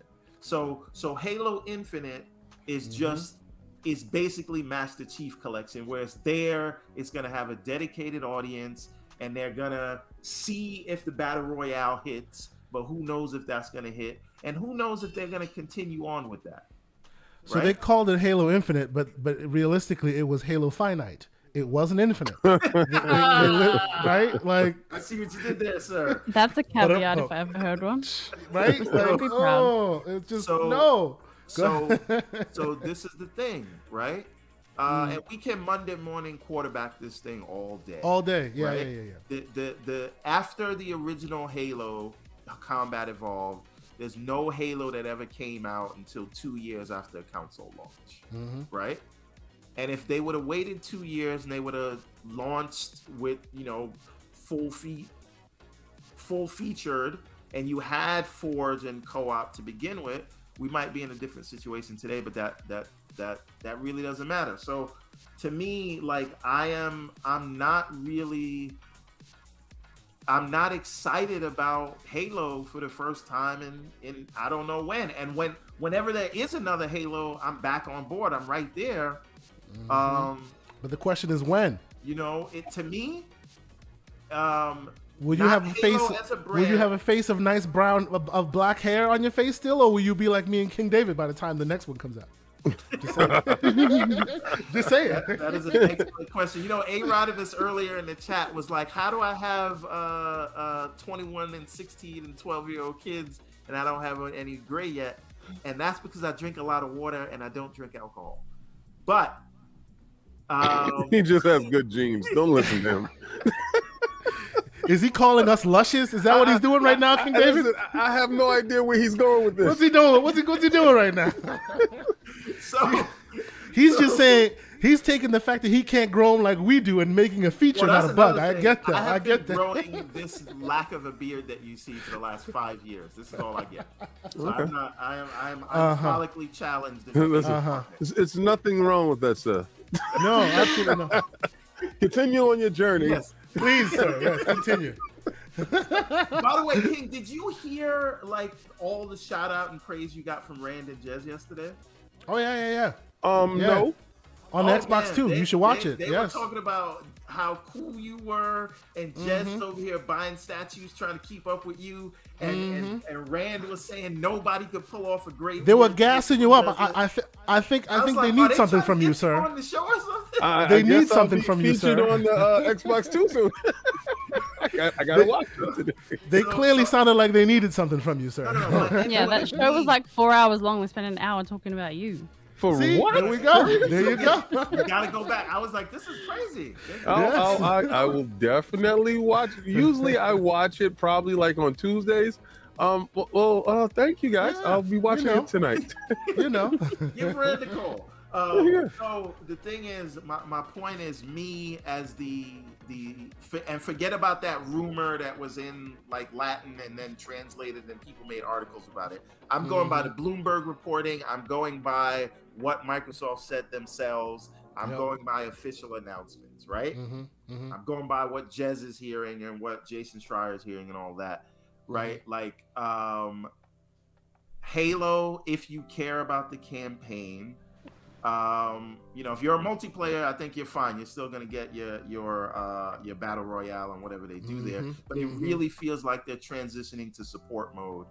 And for me, as a campaign stan, as a Halo apologist, this is the first time I haven't been excited in a very long time about Halo, and that's not good. So what you're saying, Everborn, Saga, if you're a player, if you're a single player gamer, for the foreseeable future, Halo as a franchise is dead for you. if you're a single player gamer. You're not. See, you're trying to get me to say that Halo is a franchise. We've been having this back and forth in the background for a while now. I say if you're a single player gamer and you're there for the single player experience, you're there for Halo MCC, and you've been playing as long as I have and we have, for the foreseeable future, unless you want to go back and play Infinite again for the umpteenth time, that franchise is dead to you. You and I have very different definitions of dead, right? There's no sense. Like, I can't say like, oh crap, Everborn died yesterday for the foreseeable future. You're dead. You're dead. Right? Oh, stop it. When you say it's dead, you know what I'm saying. No Man's Sky was dead until it was resurrected. Okay. The point is, but Halo, the rumors of Halo death have been greatly exaggerated. Okay. Halo will be back. It is for the foreseeable future. We are not getting any Halo single player content, and that saddens me as well as angers me. And if you get me angry or not sad about a Halo, you've lost the plot, because I've given a lot of leeway over the years. So I want a campaign DLC. I want to package it different. Charge $70 for it. Like, give us some single player content, right? Charge you more, sir. This is what you're saying. If that'll get Halo back. Right? But last thing I want to say on this is there is this other rumor that we don't know if true, but it seems very plausible, that they're gonna more transition to stewards of the franchise, like say World's Edge is with what's that strategy game? Ages of Empire, right? Like the initiative is with Perfect Dark. And they're going to be a smaller team that are going to manage multiplayer and then license out the IP. If this is true, and Halo can become bigger than just that FPS franchise, and we can get other games from other studios' take on the franchise, maybe something from Coalition id, if Activision is able to complete, what are the possibilities there? To me, if they're able to complete Activision, I think that you should keep the 343 people that understand the story and have all that lore stuff, and you should give the franchise to the stewardship of Activision and have them take it to the next level. Okay. Can I just chime in for a second? Please do. Yes. I was going to go to you next Halo, anyway. Do we think that Halo is actually relevant to the next generation of gamers? Good question. I think it is, and I'll tell you why. No, to the next generation of gamers, not to you, to your kids. Not to you. Yeah. Yeah, my 21-year-old loves Halo. But not as much as you do. No. Technically, he's not the next generation of gamers. Your youngest. Well, but they don't play. They don't play COD. They don't play FPS games, right? So I can't look at them. So then it's not relevant to them. So it's not. Yeah. Yeah, but this is the question. But neither is COD or Overwatch, right? Like, they don't even play. But think about it as a business. Think about it as a business, right? You have the game section of Microsoft. Where are you going to put your money? There we go. If that's the case, I'm going to put my money in mobile, right? But what I'm saying is, here's the thing, and that's what they're doing. That's exactly what they're doing. The point that I'm getting at, and this is a conversation Kay and I have been having, and I've been having this conversation with Sycamore as well in the chat.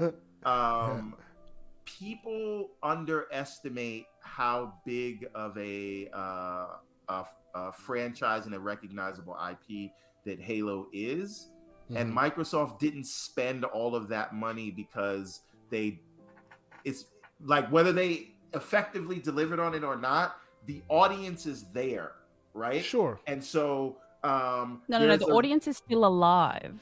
That's it. That part. Cool.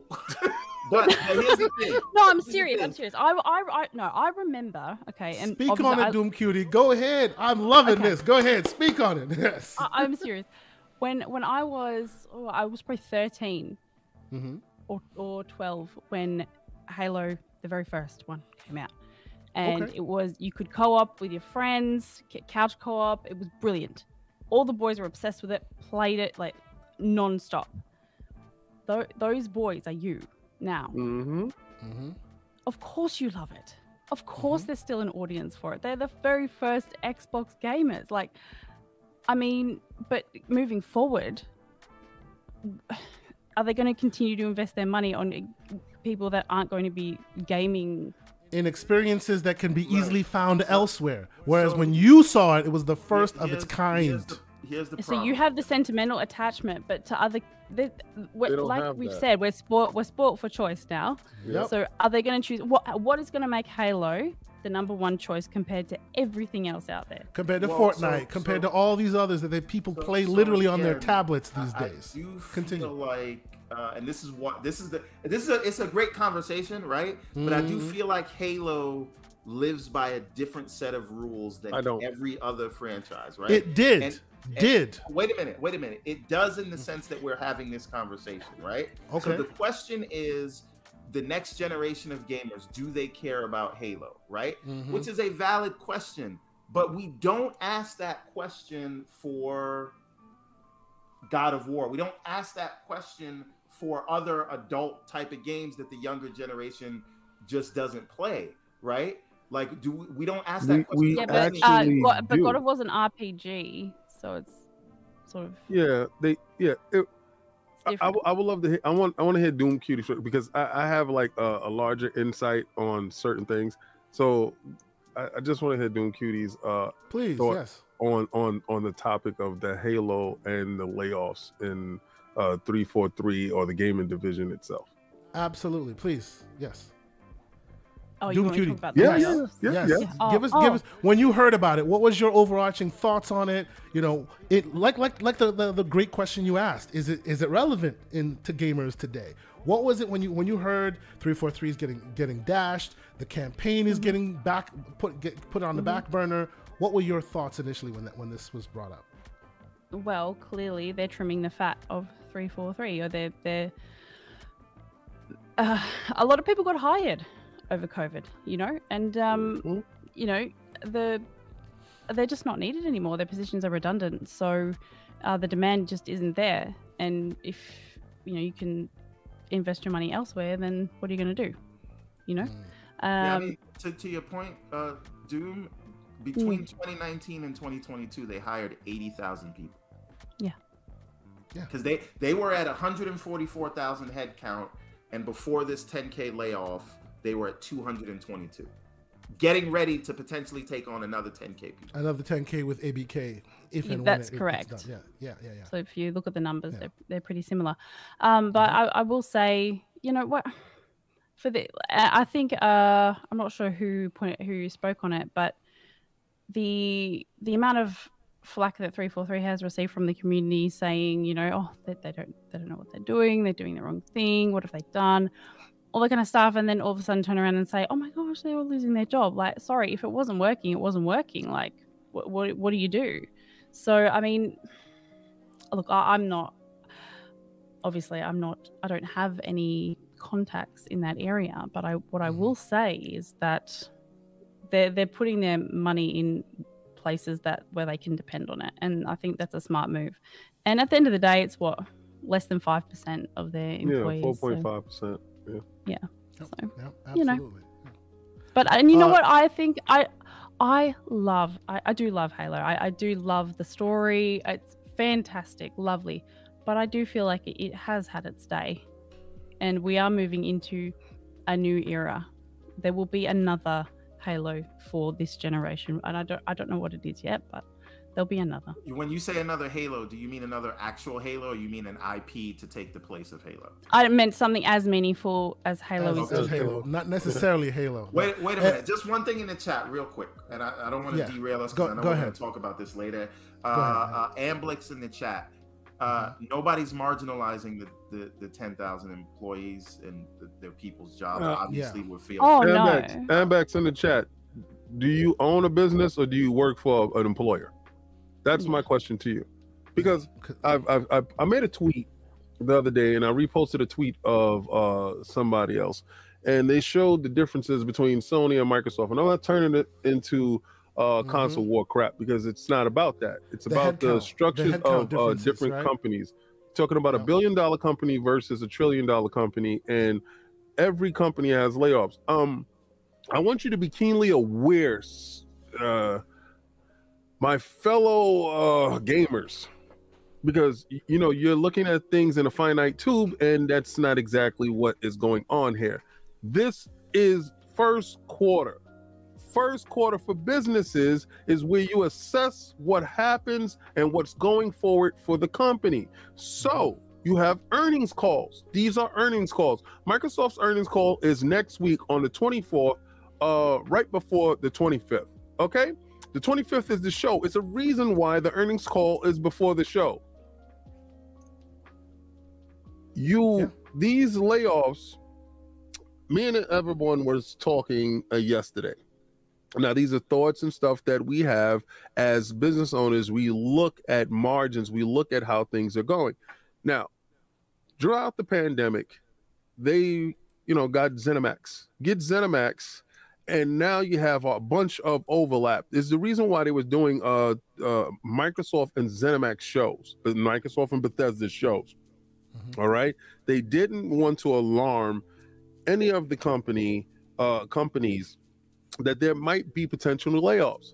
There was a lot of money given from the governments to a lot of tech companies during this time, because they would be the ones that are mostly impacted during this whole COVID thing. Because remember, a lot of them work hand in hand, shoulder to shoulder. You can go over and say, hey, Tim, I got the build up for such and such. Could you bring that over to me? And you can give them a flash drive or whatever. Now things had to change, and they had to build up huge infrastructures and keep business going, because they keep the economy moving. All right, you have a huge overheads when it comes to certain employees. Now, you probably hired more employees during this period of time to build these infrastructures, and also at the same time you're evaluating the new employees that you do get in. A lot of times you do the evaluation by finding out if Tom is taking too many urine breaks, or if somebody's in the break room too long, or have they actually been productive, right? But you had to do this, you had to monitor this stuff. A lot of this stuff is being done by AI. AI got a little bit better during this whole period of time.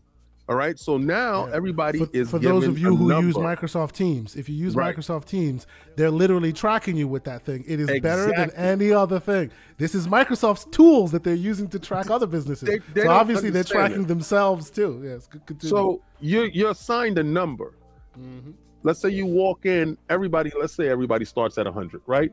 And then your number goes how your number goes, and we look at who's underperforming, who's performing at peak, who isn't. Then you look at the redundancies inside the system. The redundancies inside the system is pitting you against me. We both do the same job. Who does it better? That's it. This is the turnover in these jobs. This is par for the course, and it sucks that people will lose their jobs. But a lot of this stuff is performance-based. A lot of this stuff is 1099 workers. A lot of this stuff is workers being shifted over to this position or to that position. I'm pretty sure that they got a nice recommendation. We was talking about severance packages and stuff like that, me and everyone yesterday. There is huge concerns, mainly because we are facing a huge recession. I don't know about you, but I know when I go out and put gas inside my car, it's a little bit more than it used to be. I know when I go buy eggs, a little bit. It's a little bit more. I get less for my dollar than it was yesterday. So what I'm trying to explain to you guys, and we all feel for everybody, we internalize it now, because a lot of you guys, we're in the age of Aquarius, a lot of you guys are a little bit more sensitive to the next person, and we should be. We all should be. But I don't want anyone taking this conversation and using it as fanboy toxic nonsense to say Sony isn't letting people go, Microsoft is, or no. The whole industry is in a crisis mode. And you have shareholders. Your shareholders are the ones who are dictating exactly how much money is being placed here and there. So like Doom Cutie said earlier, if this is not performing properly, we have to trim the fat here. Yep. Right? And this is real how quick, it goes. Well, to your point, sir, let me hold on one right? second, Everborn. Hold on one second. To your point, for those who are here and those who know, and we say this pretty frequently, just because we are reading the tea leaves and seeing what's going on in the industry and giving you context about that does not mean we agree with or we give short shrift to the situations on the ground, right? Right. Myself and Everborn, we work in corporate America. We know how it is to be a cog in the wheel and to be tossed aside. You know, I've experienced that. You know, what's happening to these folks, I have experienced that firsthand in my industry. So we're explaining it, you know, and there's logistical reasons, and I can provide you context for why these various divisions were hit and how they were hit. But that does not mean that we, in any way, shape, or form, condone it, or we're just like, oh, short shrift, or oh, 343 deserves it. Absolutely not. Absolutely not. We feel for everybody who's lost their job. It's absolutely a terrible situation. And clearly, as you guys see, it's not just Microsoft, it's Google, it's Amazon, it's all of the ones with a lot of the zeros behind their checks. They're all doing this because of what King David is saying, because the economic situations on the ground that nobody can avoid at this point. Even the $1 trillion companies that have a lot more in the tank that can handle the overhead, even they are being made to adapt, because here we are right now, right? So here's the thing. I think the fact of the matter is very easy to tell somebody how to spend their money.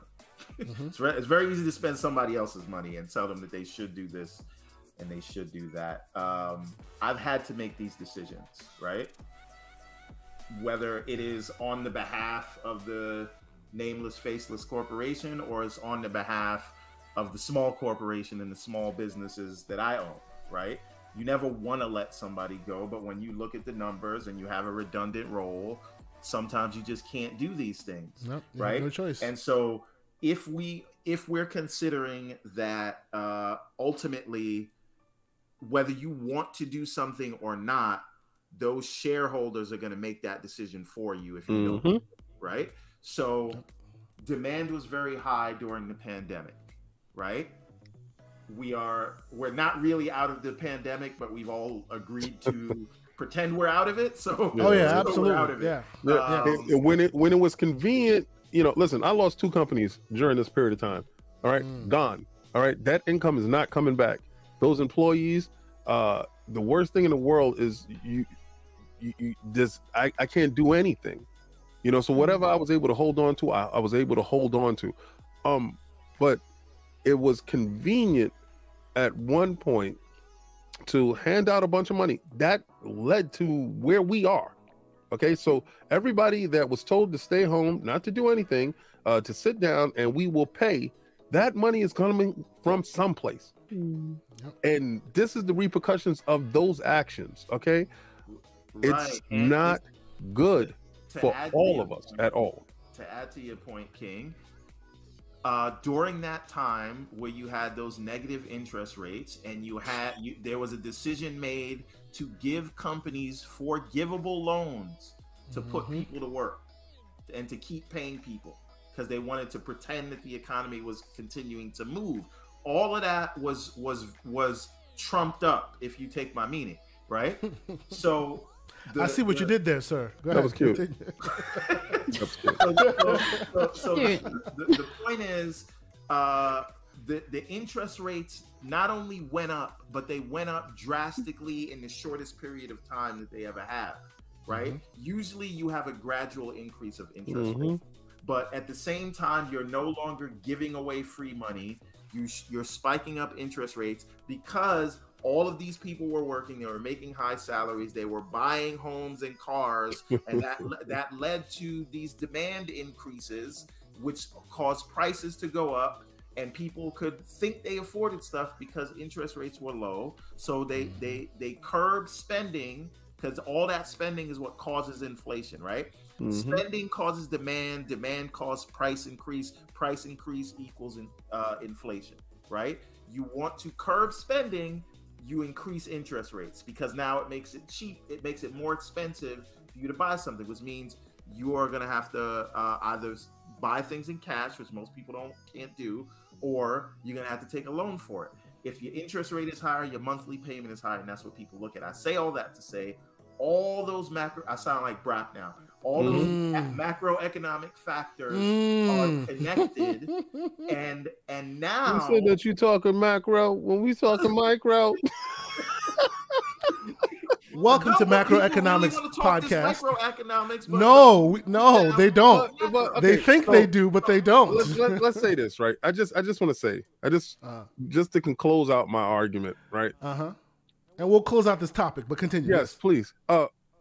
Halo is not relevant, right? And I know Clip this it, ladies and gentlemen. Suck. I know this is gonna suck for individuals. It's not relevant for. It's relevant for me.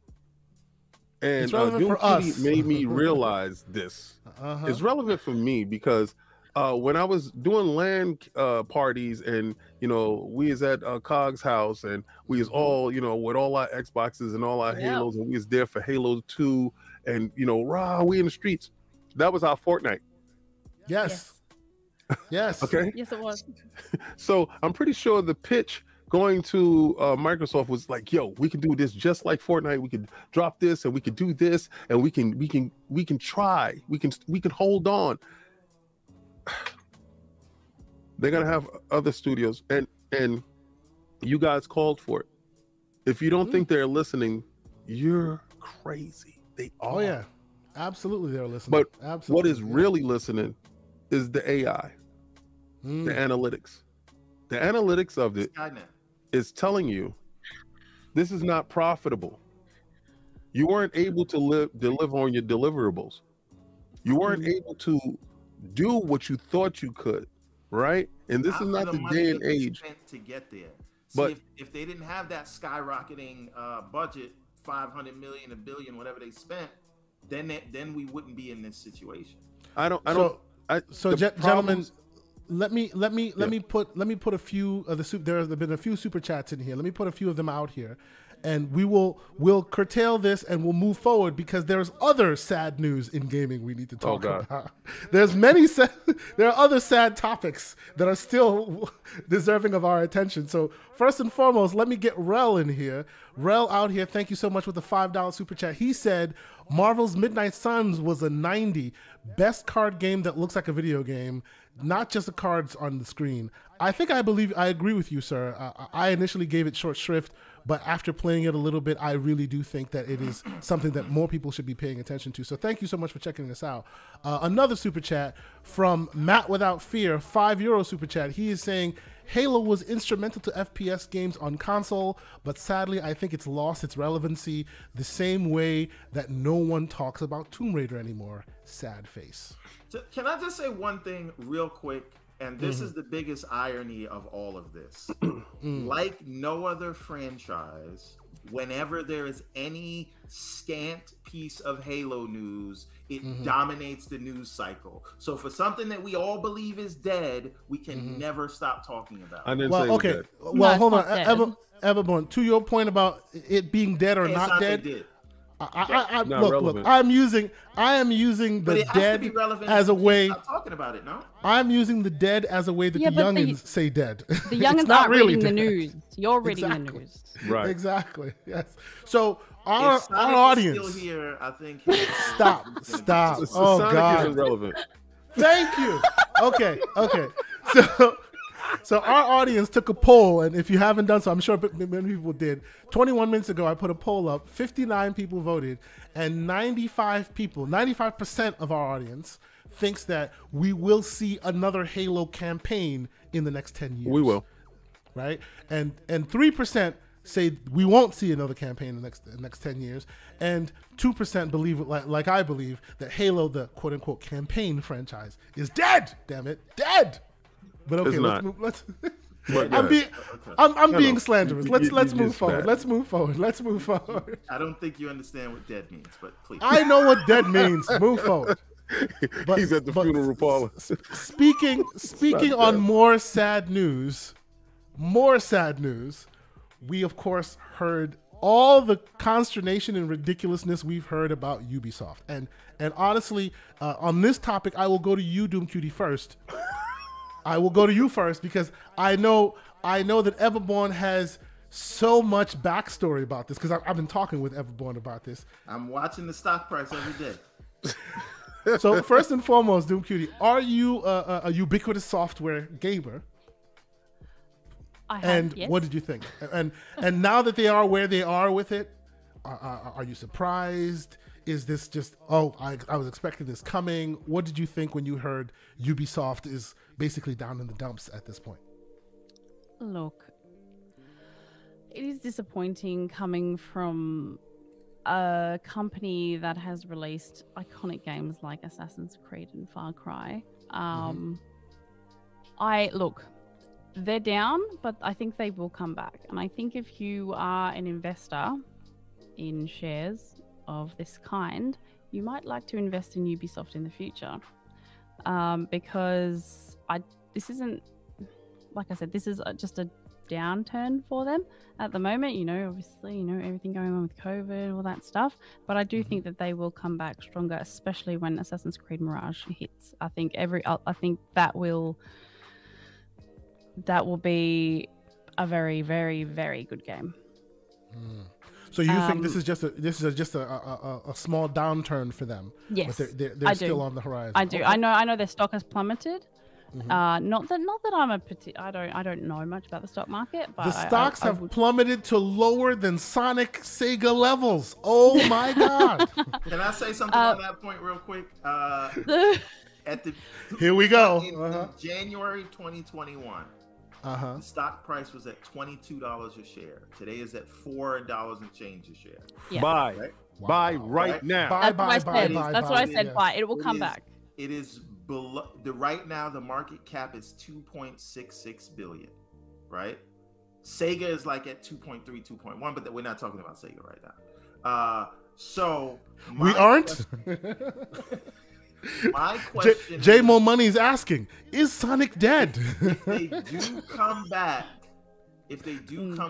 will it be under new ownership? Because how can they stay independent when it is that price? One thing we do need to add, just so everyone has the full context here. The worth of the company is actually more than the market cap because there are many shares that are not available for trade, so that market cap only reflects the tradable shares. Correct. So those shares that are not on the whole free trading market are not reflected in the price. So the price is a little bit higher. I don't know what that number is because I don't think that number is public. So it's basically like evaluating Valve. Since they're private, you'll never be able to get the full numbers because not all of the shares are available in public like that. Makes sense. Yes, but still, the fact that Yves Guillemot is out there being like, y'all got to save us, employees, it's not a good look. Is that something that we can agree on? Everborn, what do you think? I mean, this is standard fare, right? If you work at one of these corporations, you'll get a letter from the top that's supposed to, at the beginning of the year, we have goals that we're trying to achieve. Let's all work together really hard. We're going through trying times. We'll need you to deliver. I mean, the wording of it sounds terrible. And the way it was reported sounds even worse than the way it was worded. But the fact is, he's just saying we're all in this together, and we all have to. They gave the clickbaiters a layup on that one, right? Yes, they did. But the employees were not happy with it, right? Of course. So am I wrong, or is the Paris division of Ubisoft going on strike because of the words that he used? Like that was the latest thing that came out after that because of the way Yves Guillemot's words caused the Paris division of Ubi to go on strike. It's more egregious than what you're saying. Sure. Oh yeah, it's absolutely. And let me be clear here. There's a reason why I'm bringing this to the forefront. I believe that he and Bobby K are equally as accountable. It's just that Bobby K has gotten some righteous smoke, and so far Yves Guillemot has been able to avoid it. Like he's responsible for sitting. For just like the human element that the folks keep talking about when they talk about Ubisoft, ABK, a lot of those same issues have been brought up in Ubisoft, both publicly and in the background. And some people that I know that have worked there, he has just as much liability as Bobby K does, but for some reason, Yves has been able to skirt his responsibility in that realm. You don't see him in public getting the consternation he deserves, I think. So to your point, King David, I agree with you that there's more to it than just that. Absolutely. But go ahead. I think we see, I think Yves has been able to get away with what he's been able to get away with because they don't make any money and they've been flying under the radar. You hear about Bobby K more because it's like they're so successful in the production of Call of Duty. Yes, absolutely. Right. Absolutely. So, and again, I'm not trying to minimize what he said in the email. I'm just saying I've seen emails like that, like corporate emails like that before. It's going to be on you because at the end of the day, I don't see Ubisoft coming out of this, and unfortunately, I think that they're going to try to position themselves nobody wants to buy them, right? So, and the reason for that, we talk about those 20K employees they have. If we're in a world where headcount is the number 1 albatross around all of these companies, right? Why would anyone take on 20K another employees? 20K headcount when the whole goal is to trim, is to minimize. Yep, absolutely. Right? And is the Assassin's Creed or the Tom Clancy or the Far Cry or the Watch Dogs IP, can you justify putting out that expenditure of the 3 to 4 billion? To your point, Everborn, we have Sycamore in the chat, and shout out to you, good sir, for being here. He said, let's be realistic. Assassin's Creed as an IP is not enough to bring Ubisoft out of the red. The market is shifting, and many just aren't interested. But what about 5 Assassin's Creeds? Yeah. Right? The big one, the small one, the simple one, the complicated one, right? There's a lot of them coming out now. Much like how ABK is becoming the House of COD, it looks like at some point Ubiquitous decided to become the House of Assassin's Creed, and everything else is short shrift, right? Some of the sparks that they had with Watch Dogs in them have all been dashed in favor of what is hit, which tends to be Assassin's Creed. I don't know. King David, what are your thoughts? When you started, but now you're just garbage. You know what I'm saying? I'm sorry. I didn't say you did. What do you think? What do you think, King David? Here we are. UB is kind of, I wouldn't say they're gone. They're definitely not gone. They're still out here. And anyone who knows that Ubisoft is the first there when a new generation or new technology is brought to bear. When Stadia came out, what was the first game you saw for it? A Ubisoft game. Whenever any new piece of technology or any new platform shows up, Ubisoft is there, right? And here we are. They're in basically dire straits. You're saying bye. You see them getting past this point. Do you see them getting past this point with Yves and family, or must there be, like Everborn is saying, there must be a change of management, change of leadership, and then we'll see them past that point? What are your thoughts? Right after the ZeniMax deal, I was calling for Microsoft to buy Ubisoft. Okay. Immediately, right after. Talk about it. Okay. Because everybody was, asking who I think is next, because I knew that they were in purchasing mode. They were. You got to also remember, there's a ton of cash coming in that's gonna be forgiven. Okay. So now you buy as much assets as you possibly can at this period of time. Just like anything, if you're really smart, you get a ton of money, you go buy a bunch of gold, you can buy a bunch of silver, and if you can get some hands on some platinum, you go do so. You just go do so, because those are assets that's going to grow. You go out and buy land.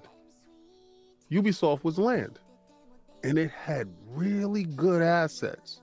And they know technology well, because like Everborn was saying, and like you, Kasante was saying, they're at the forefront of all technology jumps. Xbox One X, they was the first ones putting a 4K game up, running at 60 frames. I saw it firsthand. Beautiful stuff. I love the IPs. Go buy them. The family came out and said, we want to own our stuff. We do not want to be sold. They're begging to be sold now. Yeah, that was a while ago. Nobody wants to touch you because you're radioactive. You have too many employees. The infrastructure is broken. They were prettying themselves up because they saw this happening. Remember, all these companies got a ton of money. So now the money's not coming in. You got all these employees. You got all these projects going. Games aren't selling the traditional way. There's a lot of digital, a lot of stuff, a lot of different things are happening. It's a big shift that's going on. A lot of consolidation is happening now. So now you have to pretty yourself up. There's no way in hell you usually announce one Assassin's Creed game. You don't announce 5. Why would you announce 5? You're announcing 5 because you want the world to see, oh, we got projects going, this is happening, we're ready to be purchased. Now, they're toxic. They're gonna have to start licensing IPs out in order to get that the confidence back in the market. License out a couple of these, a couple of those, get this out. Hey, Sony, do you want this game for this period of time? Start licensing out your IPs in order to get back the value back in your company so that you can get your stockholders back on board with what's going on, because right now it's a dumpster fire. They don't want to sell for less than what Bungie sold for. Could you imagine that? Yeah. What that would look like? So Microsoft can't buy them. Not now. Mm-hmm. Sony won't buy them. Mm-hmm. They will license off some IPs. Mm-hmm. Who are you going to sell to? Tencent? But you know what? And won't get you. And shout out Everborn. You remember we had we had light conversations about this, and somebody brought up, I forget the person who did. I wish I could give him credit for it, but somebody brought up a very interesting point. At this price point, they are ripe for purchase from somebody like an Amazon or a Netflix, yes, who could really make use of those IPs for your TV shows and everything else, right? In addition to their games of their dreams of getting into gaming. One of those would be ripe for picking for Ubisoft at this point, and they could possibly prosper with it. They could. I just don't see Netflix making a purchase that large right now, because they have to sort their. They got their own problems. Yeah, definitely. They have to sort their subscriber growth problem and stabilize that. Didn't somebody just step down? Yeah, the Reed Hastings. Yeah. So they're not buying anyone. Right. There you go. There you go. Yes. So this is the thing. They're worried about launching, like working out on that ad platform with Microsoft and doing the free tier and try to crack down on password sharing. They're doing games like Shredder's Revenge. And while we have this conversation, I've put on the screen, this is as of like late October, the top selling games that Ubisoft has and by users, right? So, here's like Assassin's Creed 2, 9 million users. Somebody in the chat was asking me how much Siege was making, and I think it was 12, 13 million players? 10 million. There you go. So even though they're in dire straits, they still have active, as recently as October 2022, they have, really high counts of active players monthly on their game. Don't they make per quarter is like what 4 billion, but their net is 2 billion. Yeah, too much overhead, too much resources to taking it out. They're not making too much money. No. Yep. Yeah, absolutely. Yep. So this is the thing. If it's not Amazon, and again, I don't know if Amazon wants to take that on, because Amazon just laid off some people. Right. Yeah, even Amazon's laying people off. Yes, absolutely. But I think Amazon has something like 1.6 million employees. They're not all engineers. There's a lot of people in the stores. Sure. Factory workers. Yeah, absolutely. So for them, 20K is a drop in a bucket. In the bucket, You're talking about 1.6 billion employees. But again, Oh, I see Gaming Addict in the chat. What's happening? Oh, It'll be a what's lot up, more Addict? later because they're going fully on autonomous in a second. Right. Mhm. So, but this is the thing. What I think we're gonna see with Ubisoft is because of the same headcount problem, you're Yeah. gonna see Ubisoft greatly trimmed down. Like they're not gonna have 20,000 people working for them for very long, and that's gonna suck because they want to put themselves in a position where somebody says, okay, I can take on, I can take this on. Now, again, it's not gonna be Microsoft. Maybe if Microsoft decide like ABK doesn't go Microsoft's way, I think Microsoft. Oh, then everything is a go. Right. At that point, Can I? Yeah. Please. Can I just? Don't even ask. Jump in. Come on now. This might be really, really far-reaching, and I don't really know if this is a space that they want to work in, but I know that Apple is extending their gaming section. This could be a perfect opportunity for them to jump into this space. The other trillion-dollar company. Interesting. Yes. No, I mean that's a very wise thought, and that's probably, if I was to rate it, I would probably go 80% in your favor. Yeah, because they also have a subscription service with video and movies and TV shows and stuff that they could leverage IPs from. They also have and gaming they say their aspirations. New chips are console quality, so yeah. They also want to make VR headsets.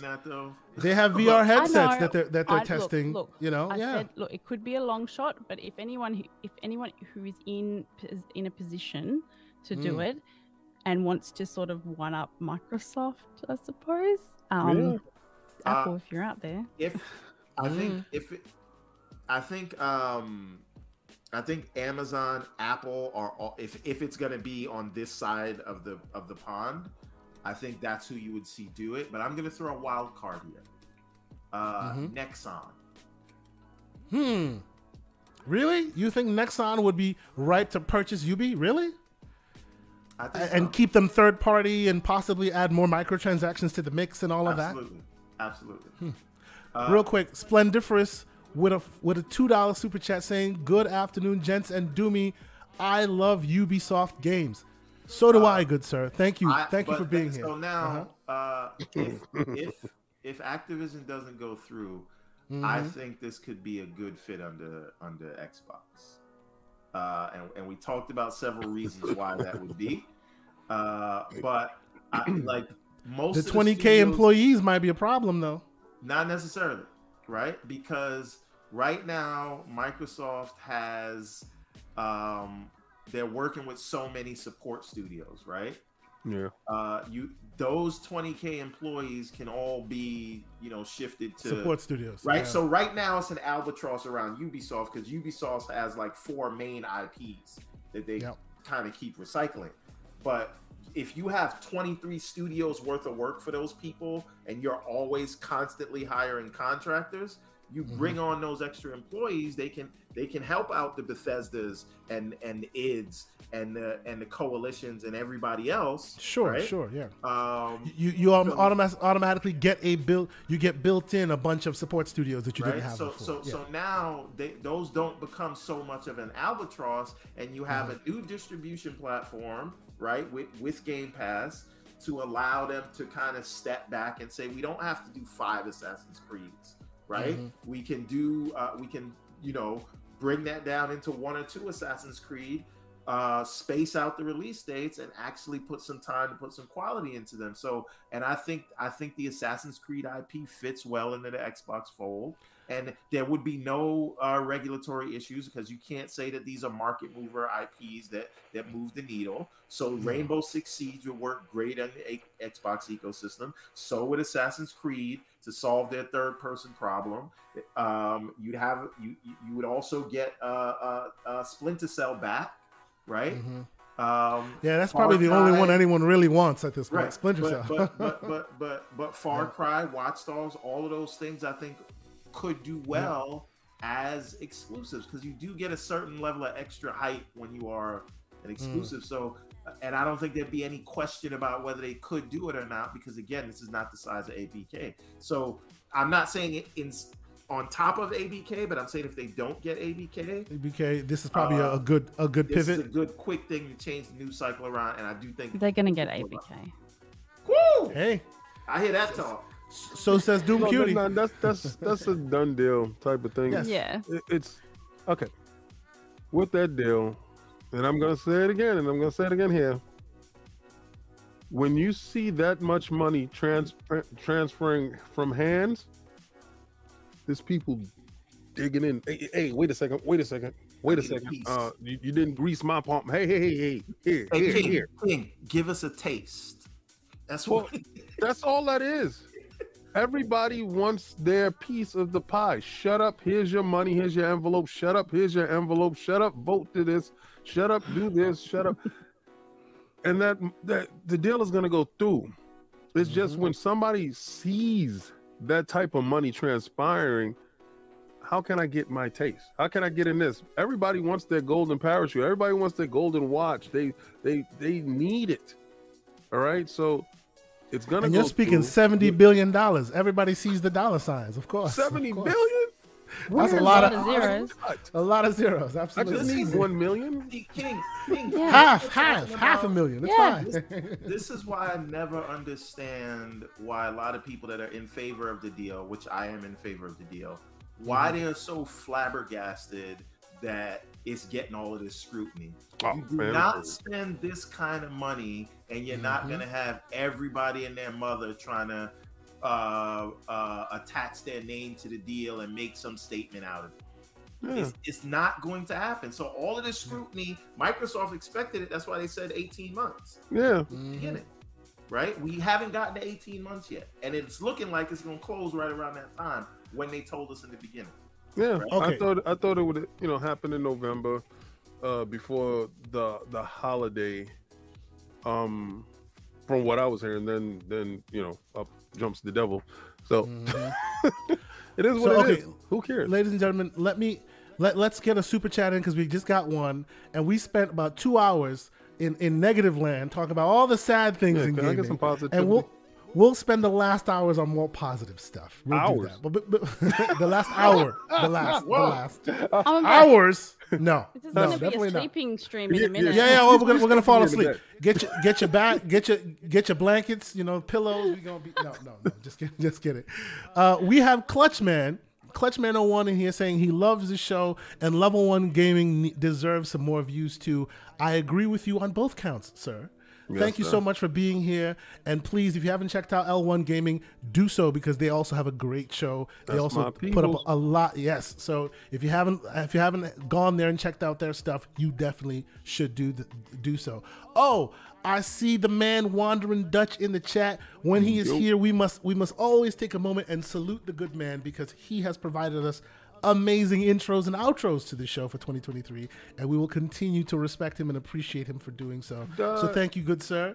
Thank you, good sir. Let us move on. I will ask, hey, if you haven't hit that like button, please do so. I see almost 100 people in here. Appreciate y'all for being here. We're gonna switch into more appreciated conversation, but before we do so, I think I'll hit y'all with one last bit of slanderous takes on this show today, and this came about. I was scouring the news, scouring the internet as you do, and then came across this interesting little tidbit. And I think I'll just throw this out there for you guys. Y'all give me your takes, and then we'll move swiftly along to the fun games coming out this year, because I think we'll end the show with that. The creator, the designer of Mirror's Edge, went on Twitter to give an unpopular opinion, a hot take, if you will. And his hot take is achievements/trophies have been bad for gaming. They narrow games down to it interrupts and diverts attention and can eat resources that could have made the game better. That was his hot take. Lord King David, the designer, says it's ridiculous, and those who want to see more, he goes all the way into it. That, he gives you a lot more. He thinks that it utilizes far more resources than should be put on it, and it's mandated by all the various platforms, and more it's becoming a checklist that you have to hit rather than going in and discovering the game for yourself. All this stuff you'd think. What do you think, King David? Is he out of pocket, or does he have a point? It's way out of pocket. He sounds like a dude that don't want to do the extra legwork. You know, you don't like to have. All right, listen, we need 1,000 point system. We need be able to get to platinums. You don't want to do the extra work. It's been proven that these platinums and these achievement points encourage children and adults, gamers, to finish the game, to 100% it, to platinum it. I don't know what rock he's hiding under. Or maybe you're upset because Mirror's Edge is not doing that well and you're trying to figure out your next game. I get it. I understand. I feel you. But what the kids are looking for now is achievements. They're looking for platinums. And maybe if you got a game like Fortnite or Call of Duty and something like that where you reach the ceiling or Destiny and you don't get any more achievements, maybe you want to reach that utopia. Make a game of that nature, that stature. That keeps giving you achievements while you go along rather than hitting your first 1,000, I don't know, the first weekend, even though you're playing for months, you know? Maybe that's where he's going? I don't know. No, I don't think so. I think he doesn't want to put in the work. I think he wants to go back to the old days where you just ship in a game and you just hope beyond hope that somebody finishes it. Listen, statistics say that those achievements push people and those trophies push people to finish said games. I noticed in a lot of forums, a lot of spaces, a lot of places, people talk about how many platinums they have, what's your game is score, and they judge you accordingly, right? So if your game ship, and I can guarantee you this, ship your next game without it, but you can't because Microsoft and Sony does not want it. It will not allow it, yes. Right? And actually, it's not just Microsoft and Sony anymore. It's Microsoft, it's Sony, it's Valve, it's, I think Epic Games is instituting it now. It is definitely part and parcel of the gaming landscape now, these achievements / trophies and whatnot. So I think, here's the thing, right? And maybe it's just me that plays these games. I don't look at achievements until after I finish a campaign, right? Sure, yeah. So what the achievements do for me, it adds replayability for me for when I say, okay, I want 100% this game, I'll go back and do those things. If not, I would have got to the credits and I would have never touched your game again. So, ironically, to your point, Everborn, this article also mentions that Mirror's Edge of most games is interesting in the fact that its achievement system helped prolong the game. It actually made people play the game longer because of the achievements.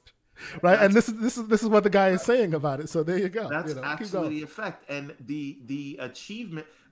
What is an achievement other than something that is going to encourage you to look for another part of the game that they put in, right? This is a way to highlight, hey, I want you to go see this thing, go do it. I don't know how it takes anything away from the experience of a game, right?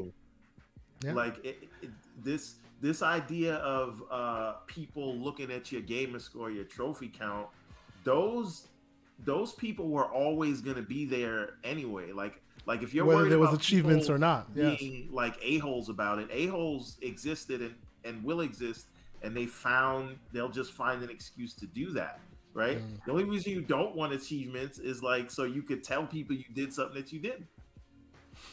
Really? Well, I can say this: I didn't play My Little Pony because I wanted to play My Little Pony.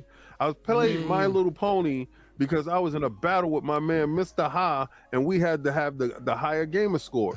So the man wanted the Achievos. I went to Redbox and I downloaded My Little Pony to make it happen. So let me ask you a question: why don't we just take points out of arcade games and get rid of leaderboards? Why are we at it? No, that's Doom so Cutie. true. What's your thought? Yeah, go ahead. Yeah, this competition of who can score the most or who can achieve the most in a game it has been around for a long time. It's part of the competition of games. I have a couple of points that I want to touch on. Please. There is an Australian content creator, Miss Daya's Geek, and she was actually Xbox ANZ MVP for 3 years in a row. Now I know that they've removed that program, but she's contributed a lot of positivity to the community. But she copped some flack because of her gamer score. I recall. Yeah, I remember that story. Yes. According to some invisible benchmark. Nameless, faceless warriors. Yeah. Yes. Right. But people obviously didn't take into account that sometimes we have multiple accounts. Like my Xbox account that I have now, that's not the Xbox account that I've had my whole life. I created it when Doom Cutie was born. So yeah, I mean, there's plenty of reasons why someone would have a lower gamer score. Some people take a lot of pride in their gamer score, just like you all do here, and they will do anything to increase that, including purchasing a $5 game about butterflies twice, so they can play it on their Xbox and on PC Game Pass, PC, and they'll get double the points. By the way, quick side hustle if you're looking for a side hustle. Oh, here we go. True, but do you think that takes away integrity from games? Like, if I wanted to increase my gamer score, I'd just play those little games instead of just getting the plain 1000 from the AAAs, AA's, whatever. Is it taking credibility away from those games just because this game awards 5,000? Nope. Not in the slightest. Listen, I've stooped to the lowest of the low. Trust me. I've played pool. I've played everything imaginable. You played those to get games. My gamer score up back before. You played those games where when you hit the start button, you get 10 points. When you log in, you get 10 more points. But this is what I'm saying. That's a side hustle. If you're a developer, just make some achievement game to pop up. Charge $20 for an easy 1,000 gamer score. You'll sell tens of thousands of copies. Yeah, I mean, people have done that. Look, I'm not an achievement hunter myself. I don't mind if I get every single achievement. Like I've played a lot of Forza, but I haven't 100%ed it. And they add achievements in there, so it's look, it's much of a muchness. I don't think it's ruining gaming, but it's an interesting topic.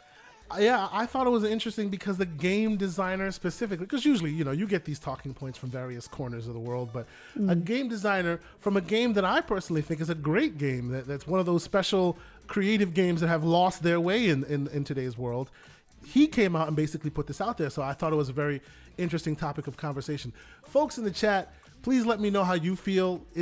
Are you an achievement hunter? Are you a trophy hunter? Is this something that you can see that has ruined gaming, if you will, or is this much ado about nothing? We can keep it moving. I just thought it was a very interesting conversation to bring up, but I think now I want to put way too much emphasis on gamer score, and it doesn't really matter.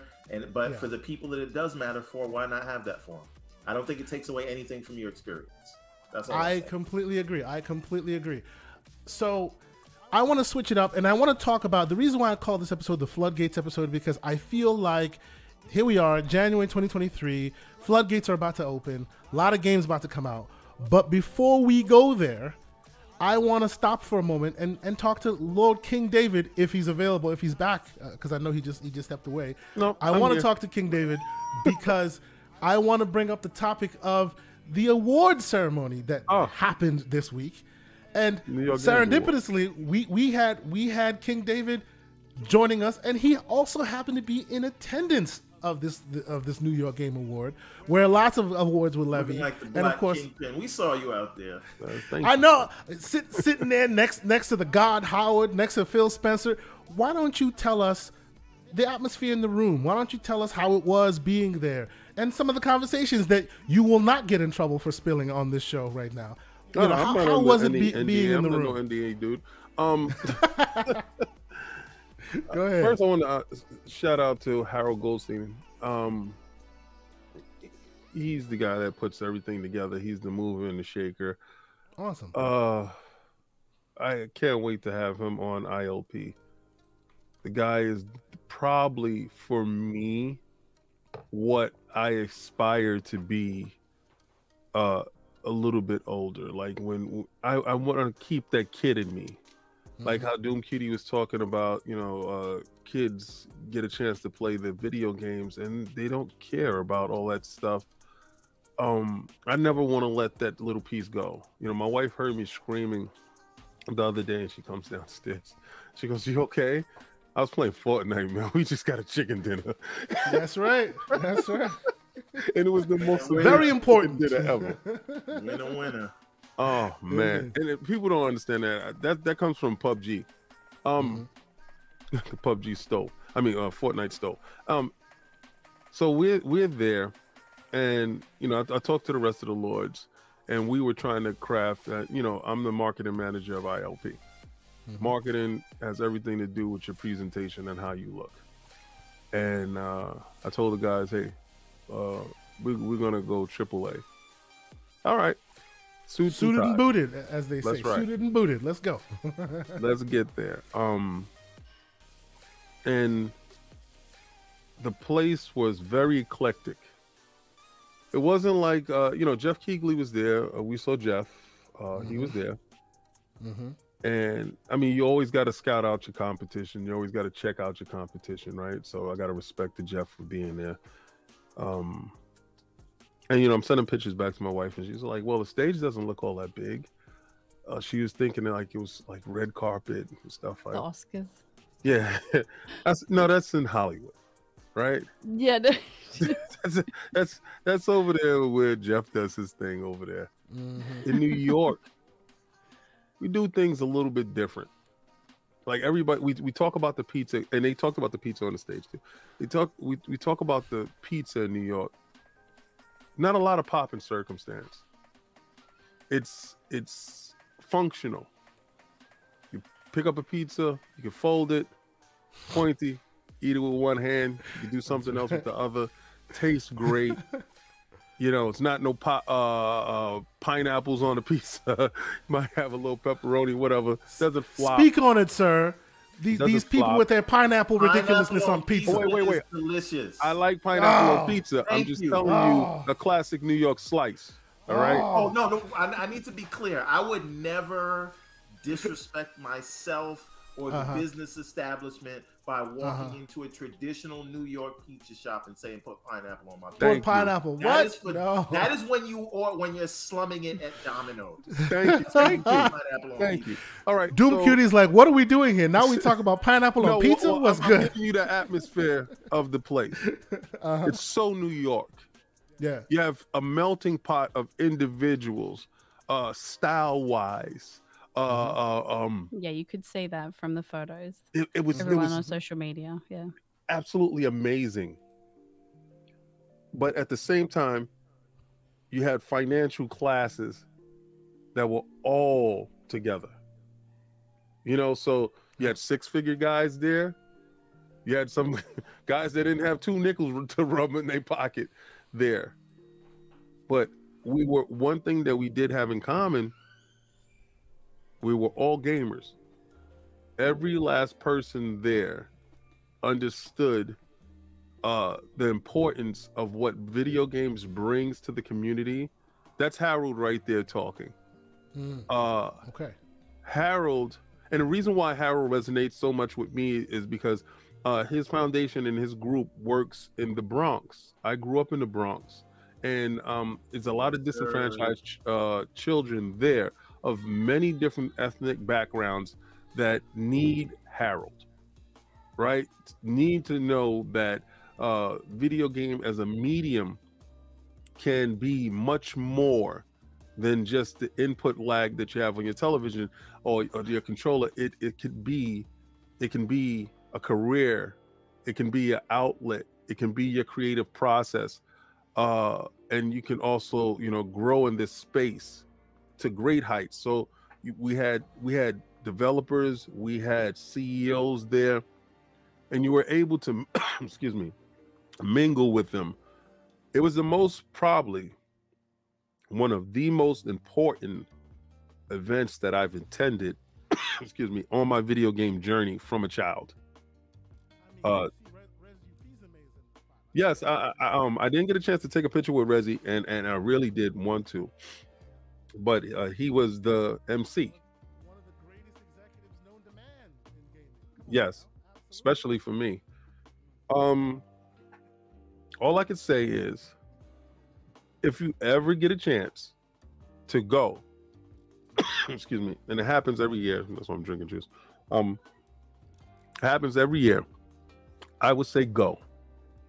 I would say go and go see the magic of the things that are actually going on, because it was, if you watch it in its entirety, there's more than just the awards and the games that are being presented. You had a ton of indie games, but there's a history and a story behind every game. There's a developer behind every game that, you know, one developer was talking about how living in New York City, trying to pay the rent, trying to eat, trying to do this stuff, and trying to make a game and trying to hold the staff seemed next to impossible. But the impossible is made possible with the help of a lot of foundations, a lot of funding by this eclectic group, and the game is seeing fruition. So it just showed how important it was, and it meant a lot to everybody that was there, you know. So I did appreciate everything, and you do get a sense of oneness. It wasn't a Xbox thing. Somebody asked me if it was an Xbox thing, and I'm like, no, it's a game thing. You know, yeah, it's I mean, I'm looking at all the awards given here. Elden Ring got Game of the Year. I even see VR games on here. I see mobile games on here. You know, I see Ragnarok won an award. You know, it was just New York celebrating gaming. Clearly, you know, that's all it was. Pretty cool. Absolutely. You know, absolutely. I think people forget that this space is a creative space. Yes. As well, and that draws in that eclectic crowd that you saw. So, I think it's wonderful that, you know, that was shown to or continues to be shown to more people, because at the end of the day, seeing ourselves represented in this space is something that we all want, and we all don't look like Phil Spencer. Yeah. So I think bravo to yourself and everyone else that went, because, you know, whether you were one of the, you know, more affluent people or not, you still have an impact by representing the gaming community. So well done.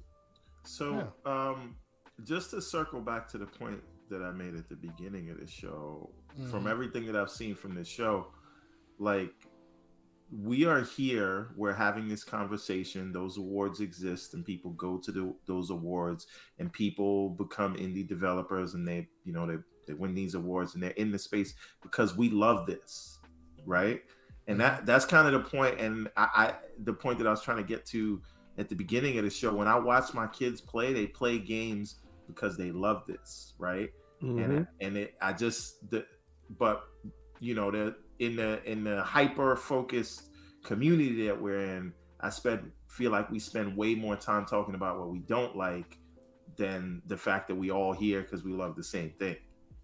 And to your point, sir, about the same topic, while in this award ceremony and getting his award, Phil spoke, and I'm sure King David can expound on it because he was in the room, but he was basically talking about honoring differences and practicing empathy rather than dividing up gamers. And that also made a big deal because, you know, the executive of a competing platform talking about bringing people together rather than division. And he's known for saying these things. You know, he's known to always come out and people say it in a negative way, calling it kumbaya, but I always appreciate when he talks about inclusiveness and empathy and all of that. So, and then you have the fake concern about it. Yeah, but you know, people will say what they will say. Doom Cutie, I'm sure you heard his statements. You know, it's been all over the news. It's been on various sites and whatnot. You know, yes. Is this a strategic threading of the needle because they're in ABK talk and they have to kumbaya, or do you think he genuinely believes this stuff because he's always talking about it? I mean, he says it enough. I mean, surely.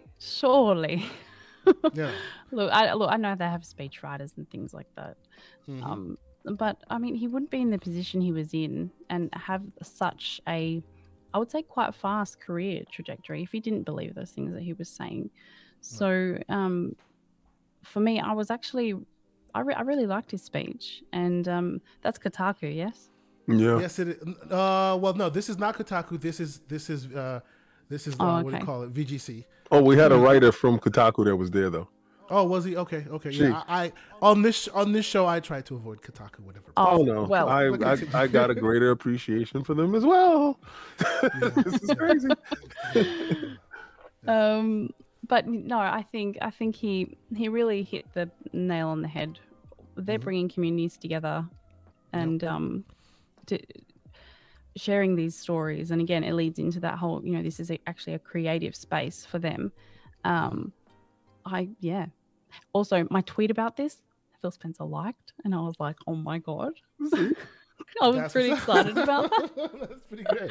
That is pretty great. That's awesome.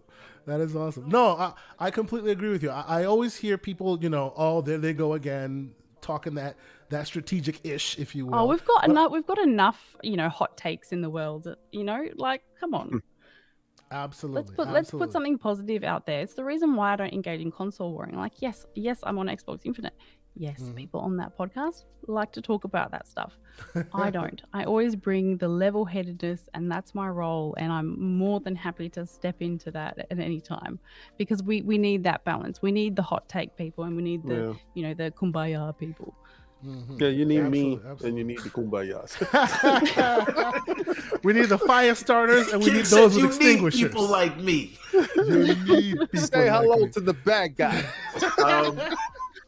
But even King, even with the the jokes and all of that, like I still feel like people that know you, right? They know you based on what you love as opposed to what you hate, and I always feel like it's better to be known for what you're passionate about. It's better to be known for what you like or love versus what you dislike or hate, right?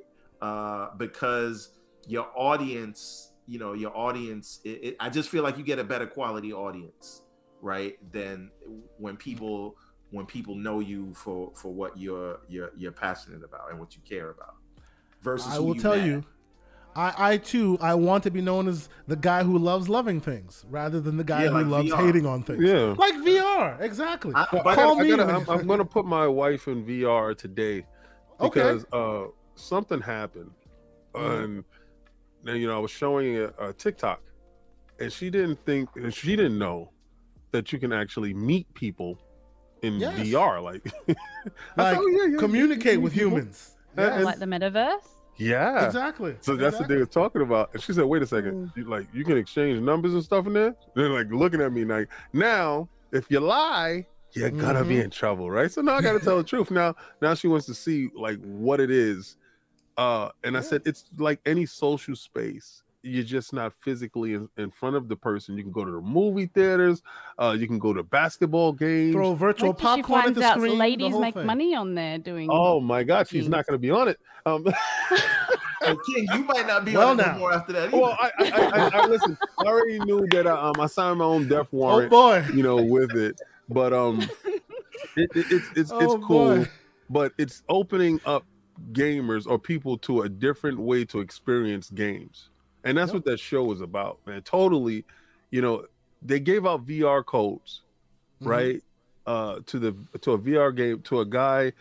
I hope I'm getting it right. That he was based in France. He made the one game, and he made a game of Studio 54, an actual reproduction of Studio 54, and it looked great.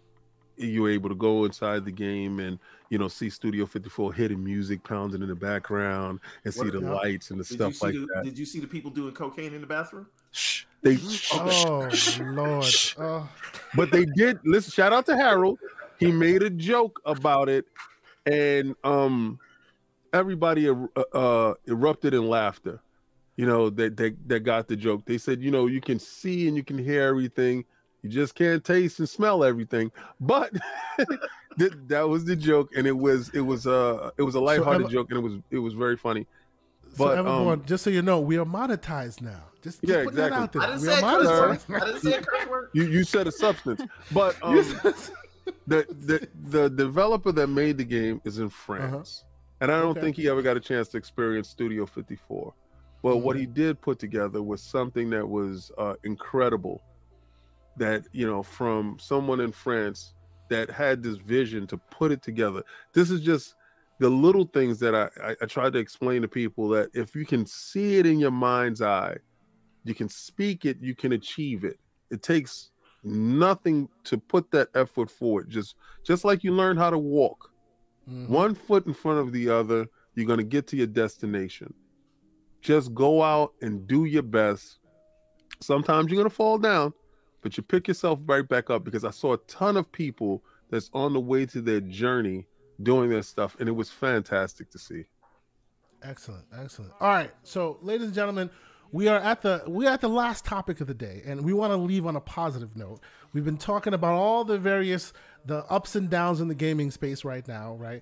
But as the name of this show suggests, this should be the beginning of the floodgates. 2023, all excuses are behind us, right? So we're going to head into that. I'm going to show some of the games that we're going to be playing in the next couple of weeks coming out, but please hit the like button if you haven't done so. We appreciate you guys continue to be here. There's so many people in the chat. Conversation's still hot and heavy, so thank you guys so much for your continued support.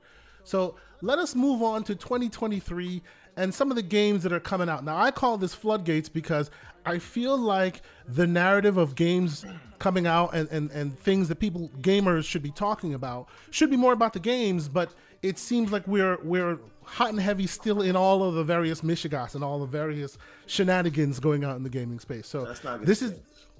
Well, but us on this show, I think we want to be the ones waving the flag a little bit, going, hey, by the way, there are games to play here, and you guys should be paying attention to it. So just as a quick aside, here's January, right? Stranded Deep, Mortal Shell. Many of these games have been out, but these are either on Game Pass or coming to Xbox consoles on Game Pass. As you guys know, I have started playing what do you call it? Monster Hunter Rise, as well as still in the opening tutorial. Still in the opening tutorial, yes. And if you think that's bad, Persona 4 Golden, you'll be playing for 180 hours before you understand what that story is about. But it is considered by many to be one of the greatest RPGs like ever made. So there are lots of games coming, and this is just January. I will ask you first, Doom Cutie. What are you looking forward to in the next coming weeks and months? Because it looks like there's just so many. I can keep rattling off games. There's just so many games coming. Are you focused on anything new coming, or are you still waiting for your Forza Motorsport? Because I know you're waiting for Forza Motorsport. Go ahead. I am waiting for Forza Motorsport, of course. But probably, and this might be controversial for some people, but the next title I'm excited for is Hogwarts Legacy, and that's coming in February. Awesome. So that will be taking up a lot of my time. In regards to Game Pass releases, I usually just jump on what my friends are playing, just because most of the time we play together. So yeah. Awesome. Absolutely. I'm coming. Oh. Lunch is done. He's being called. Yeah. Splendiferous in here with a $2 super chat saying there is beauty in loving games in all platforms. Thank you, good sir. That is what I'm here to preach. I am a gamer. I'm not an Xbox gamer. I'm not a PC gamer. I'm not a VR gamer. I am a gamer of all stripes. All stripes, ladies and gentlemen. And you can be too. Hey man, if you're here for the box, that's you. There's no issues there. As long as you're not hating. Go. What? Damn it, I missed that one. I missed that one. As long as you're not hating on others, right? I think we are all appropriate to be in here. I'm sorry, Doom Cutie, you were saying. I'll have you know, I've actually pre-purchased Hogwarts Legacy on Xbox and PlayStation. So wow, you've double dipped from jump. That's amazing. Plus the collector's edition. She has to get those extra missions on the PlayStation. I get it. I understand. True. Yeah, there are. No, you know what? I've said this before. Okay, so when they first announced this game, number one, oh my god.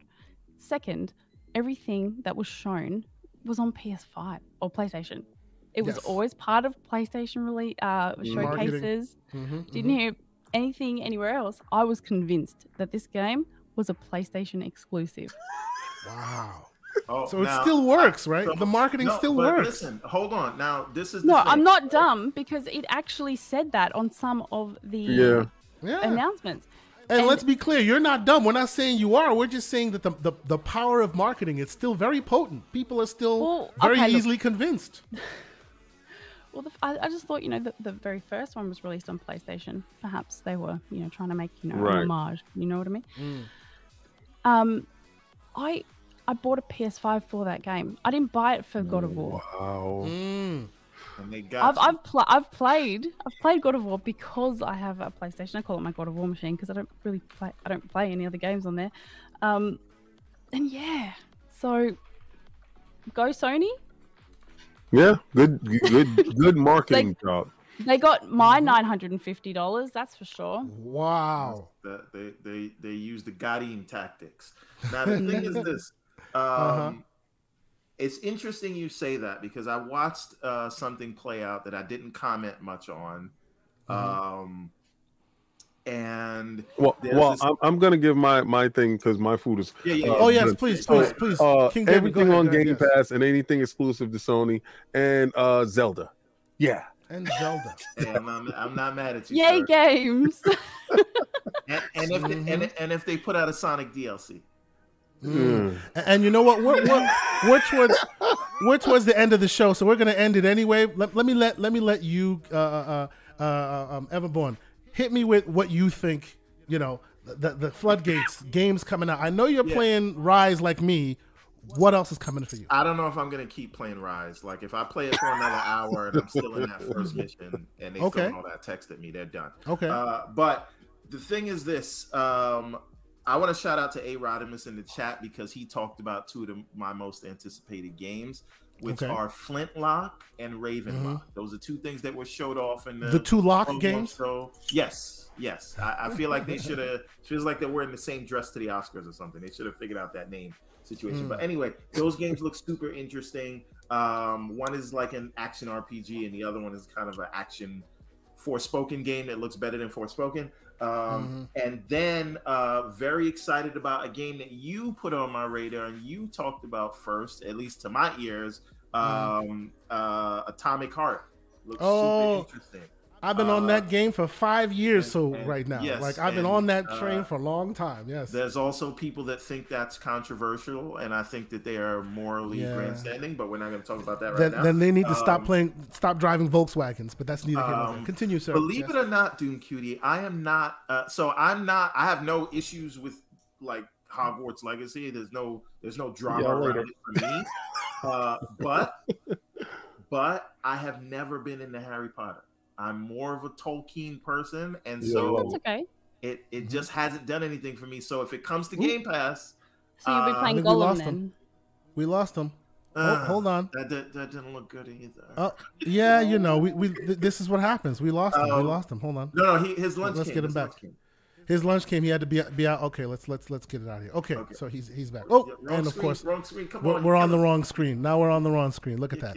We're on. Anyway, we'll fix it. Continue. Yes. Yes, I have half of you. I'm going to fix it. Flintlock, Ravenlock, Atomic Heart, very big. Super excited about Stalker 2. My most anticipated game on Xbox, at least, for 2023. I think Starfield is the most important game that comes out this year across the board. Yes. Just because of what it means for the industry and setting of a tone and Xbox having a new IP that all eyes are on. And if that delivers what it says about this direction and these investment that Microsoft made 5 years ago. And I know they just bought, what do you call it? But that's all in the making to lead up to now. So everything that Xbox is doing leads into Starfield, right? Yeah. However, the game I'm most excited about for the year on the Xbox side is Redfall. Wow. Interesting. Okay. They've sold me on it in the vid docs that they have done. They sold you on it. They sold you on it based on the information they've provided, not your knowledge that Arcane is making it. So Arcane didn't do it for you. Arcane's making it because I just beat Deathloop and it was. Oh, you beat it? Yeah, I beat it. It's the first game I beat in 2021. But you did not like it. It was fine. Me not liking it is because people are saying, like, because of the score that it got and the fact that it was nominated for Game of the Year. I don't think it was Game of the Year quality. Okay. So it is all based on the deep dives that they have done so far. When it was first announced, I didn't care. When they were talking about it being some Left 4 Dead thing, I didn't care. And then they started explaining it, and they started showing the world, and they started showing some gameplay, and that has become the thing I'm most excited for. But I am the most interested in Starfield now. Going forward, Stalker 2 is another one. Super excited about. And speaking of Stalker 2, real quick, shout out for those who are not aware, Mr. Boomstick, Double Barrel Gaming, they are doing a giveaway of 15 copies of that game. Why? Because while the studio is at war, literal war, they are still doing their best to fulfill their what they promised to gamers and trying to develop this game at the same time. So, Boomstick heard the story, and I think it's absolutely brilliant that he's doing this. Their own money, more folks within the community are adding more money to it, and they're literally giving away 15 physical, actual copies of the game to make sure that the studio gets as much money as they possibly can from this game. I think it's brilliant. If you haven't heard about it, shout out to Boomstick. Go seek him out, be part of that community, join in, donate if you can, so that he can have more copies to send out, or just at least be there and promote it, because I think that is the community doing good, and more of us should be doing that. So shout out to Mr. Boomstick for that great initiative that he has started. But to your point, Everborn, continue. Stalker 2, really exciting for that. Yeah. So Stalker 2, Atomic Heart, Flintlock, Ravenlock. I'm gonna give even Minecraft Legends a shot, although now, believe it or not, Minecraft Legends is probably going to be the biggest game on that list. People keep giving it short shrift. It will be the biggest, the most played game on the entire list, I suspect. Obviously, Tears of the Kingdom. Obviously, Spider-Man 2. I'm gonna give Final Fantasy 16 a shot. But the other thing is, and I suck at fighting games, but I am day one purchasing Street Fighter 6 and Tekken 8.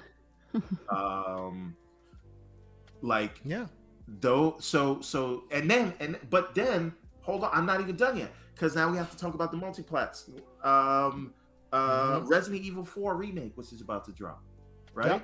Yep. When is Resident Evil 4 remake again? Not in January, March. Though. Am I wrong? That's coming in March. Okay. Right? But wait, there is more.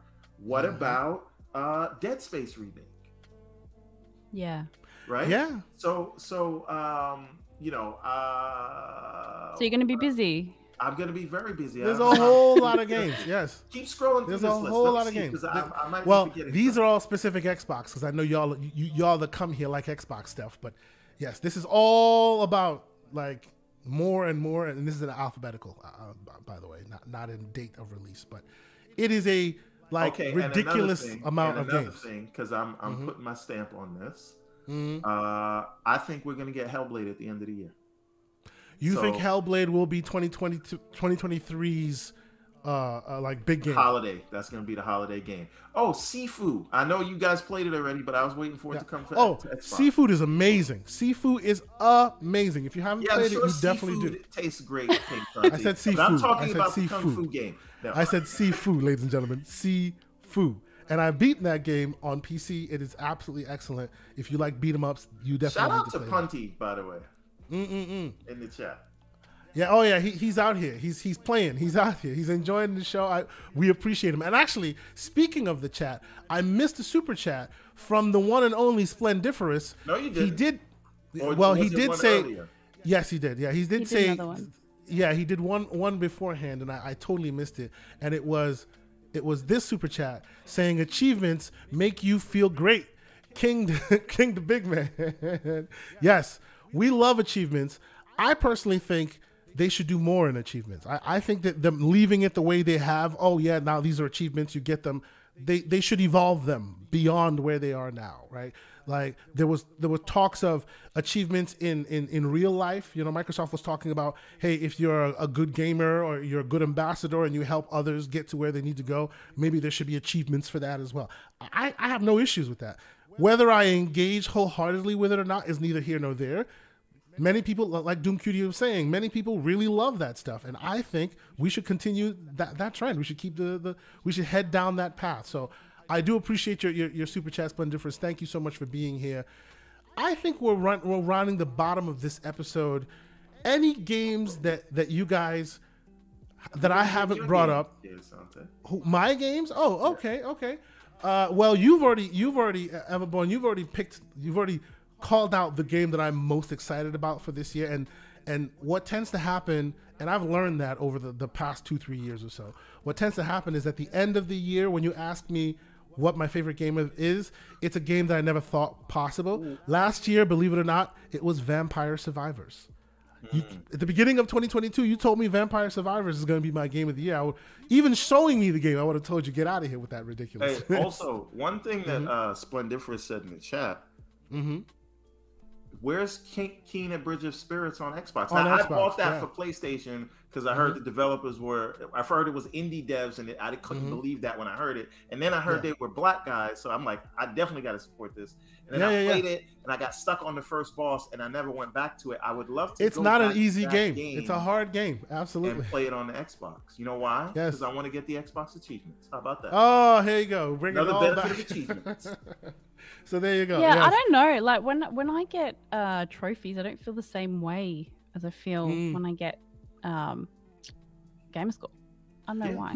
Gamer score is better. That's why. That may be both of y'all console warrior part speaking right now. Good. Interesting. Interesting. Look, maybe. Interesting. Shout out to Mr. What's his name? John Wolf. He literally returned a Steam Deck because it didn't have Achievos popping like he was used to. So it works. It works. It really does. Though it pushes people to stay in the ecosystem. There's nothing wrong with that, you know. So no, I appreciate you guys for being here. Achievements have made me buy games twice because PlayStation money hats everything, and then it comes to Xbox, and I'm like, I bought it. I never got to play it. I'm gonna go buy it again, play it on the Xbox to get the achievement. So yes, I'd say I double dip all the time. And lucky for me, at least on Xbox, they'll put it on Game Pass for PC. So I'll just Monster Hunter Rise, play it on PC, gonna play it on console later, and the saves not both ways, the AAAs though, not all of them. Not all of them, unfortunately. Yeah, not all of them, unfortunately. But hopefully, we're getting closer and closer to the world where they do that. I'm hoping for that. Because, for instance, Forza Horizon 5, played it on PC, also have it on console, one purchase, and it was mine. So I don't know. There are some games. There are some games, like for example, GTA 5. I would like to have my progress that I make on the Xbox the same as when I play it on PC. See, you picked the perfect analogy, the perfect one, because Take-Two, if you've even played, I don't know what it is on GTA, but if you've played like what do you call it? What's the name of that game? Max Payne 3. If you play Max Payne 3, you can't even record footage on your console playing Max Payne 3. Why? Because Take-Two said, no, we don't want them to allow them to record footage on it. So unless you have a third-party capture card that's capturing your data, if you use the console itself, it will not let you capture data because Take-Two said so. Oh, ridiculous weirdness, right? So there are pros and cons, is what we're saying. Absolutely. But no, if it's first party, I think they've been a bit more approachable in that respect. So no, I do agree that we should live in a world where your entitlements, I'll call them entitlements because you're buying the rights to it, should travel with you wherever you happen to be. And I tend to play more on Xbox because they tend to do that more than others do. So I think that's great. But okay, we are rounding the bottom of this show because we're almost at 3 hours now, and I don't want to make it longer than that. I've been podcasting for 6 hours today. Yeah, you've been podcasting for what seems like 5 days because I've seen you on many shows, and I appreciate you making our show a priority like you've made those others. So, absolutely. Thank you so much for being here, Doom Cutie. For those, the rare few who may not know you in this community, please, why don't you let us know, where they can find you, what shows you're on. Let folks know where they can keep up with your ongoings on the internet. You can find me across all social media, just Doom Cutie. I'll put a link to my I have my own, I don't have a link tree, but I have my own one. You can find all my links there. But and yeah, we will make sure we put all the show notes, all the links and all that in the show notes when it posts, so you'll be able to hunt her down by clicking the show notes beneath that like button. Go ahead and hit that button, and you'll find all her information. But please continue. But yeah, you'll find me mostly on Twitter, streaming on Twitch. I am a panelist on Xbox Infinite with Risk It for the Biscuit, Jenna Knight Pete, and Infinite Umbra. And we talk a lot about Xbox, so if you like Xbox, you'll like that. But yeah, thanks so much for having me, and yeah, it was a pleasure to be. We appreciate you being here. We still feel bad for letting the Aussie stay up so late for us, but thank you so much. We appreciate you being here, and hopefully we can get you back on the show when you have some more time to kill with us. We appreciate that. Mr. Everborn Saga. Well, before you get to me, get to that Cedric H super chat. Oh, I missed the Cedric H super chat, which just popped in here. And thank you, Cedric H, for being here. He says, I'm looking forward to Wolong, Stalker 2, Forza Motorsport, Atomic Heart, Redfall, Starfield, and Flintlock. What a year for Xbox. But by the way, there's one that I forgot that is at the top of my list. Please. Diablo 4. What are we doing? What are we doing here that none of us mentioned this? What's happening? Well, you know, Diablo 4 to me is still an ABK game. They haven't kind of merged just when it's yet. First party. They haven't merged just yet. Right now, it's there. You know what I mean? Just like Overwatch 2 and all of that. They're there. They'll be here soon, but they're not there yet. Right? Okay. I appreciate that. Yeah, man. The one thing that I want to leave it. Listen, Everborn Saga everywhere, right? There's two things that I want to talk about, and the first thing is to everybody, and I want to say this to everybody: if you work in tech, if you don't work in tech, doesn't matter. This is a principle to live by, and I want to just drive this thing home. Mm-hmm. Do not ever let your sole source of income come from any corporation where you are just a number on the balance sheet, right? And there's no morals to this thing, right? So you have to make sure you are diversifying wherever you can and invest the money that you're making while you're working for someone else and making them rich. You got to invest into making yourself rich as well. Because, these things happen and they're just a result of business. So let, all these layoffs from everywhere that we're seeing be a wake-up call that you got to invest into some of your own side hustles until the main hustle becomes optional. Yep. So says Mr. Everborn Saga, the panel. Everborn Saga, who is about to try to pitch one of his side hustles. There you go.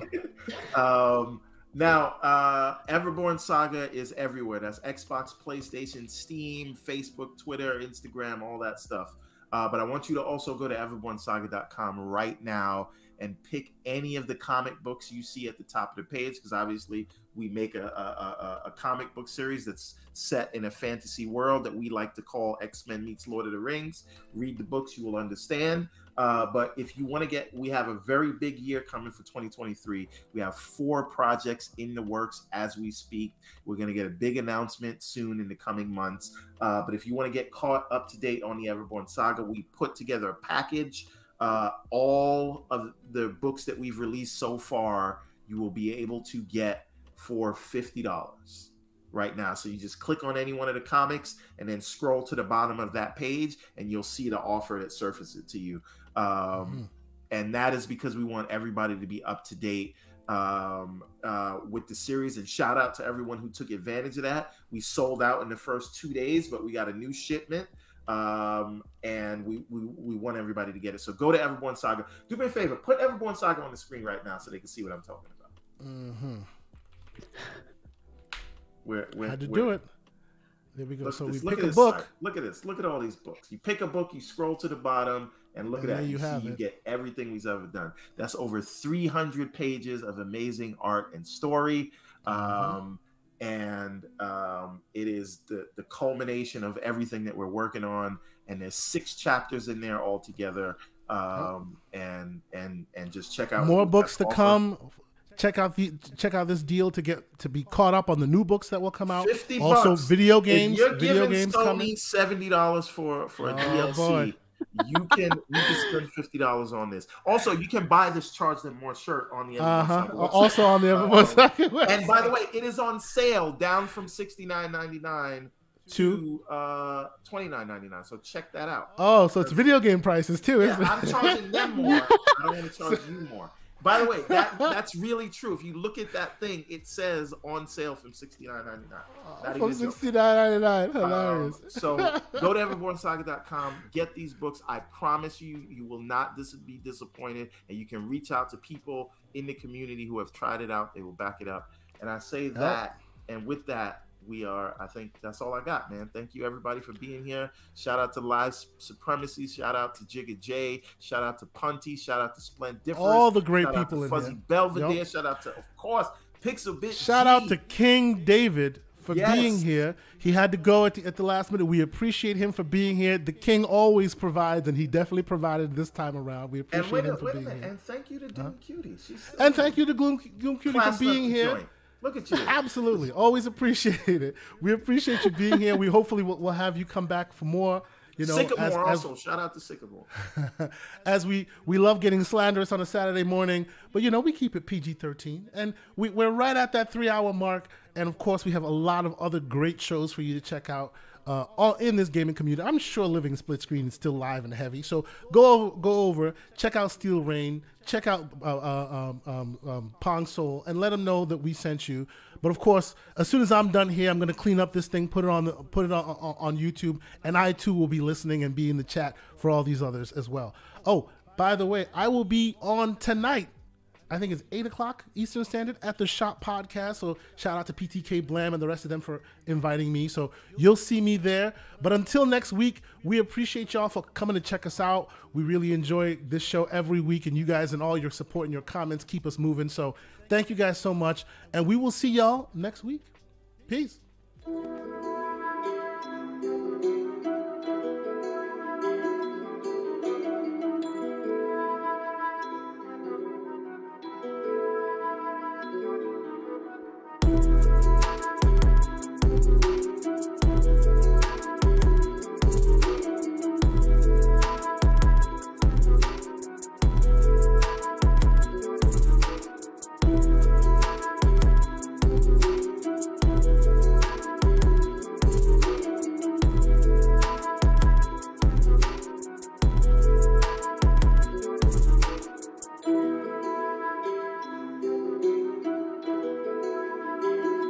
Oh, one day.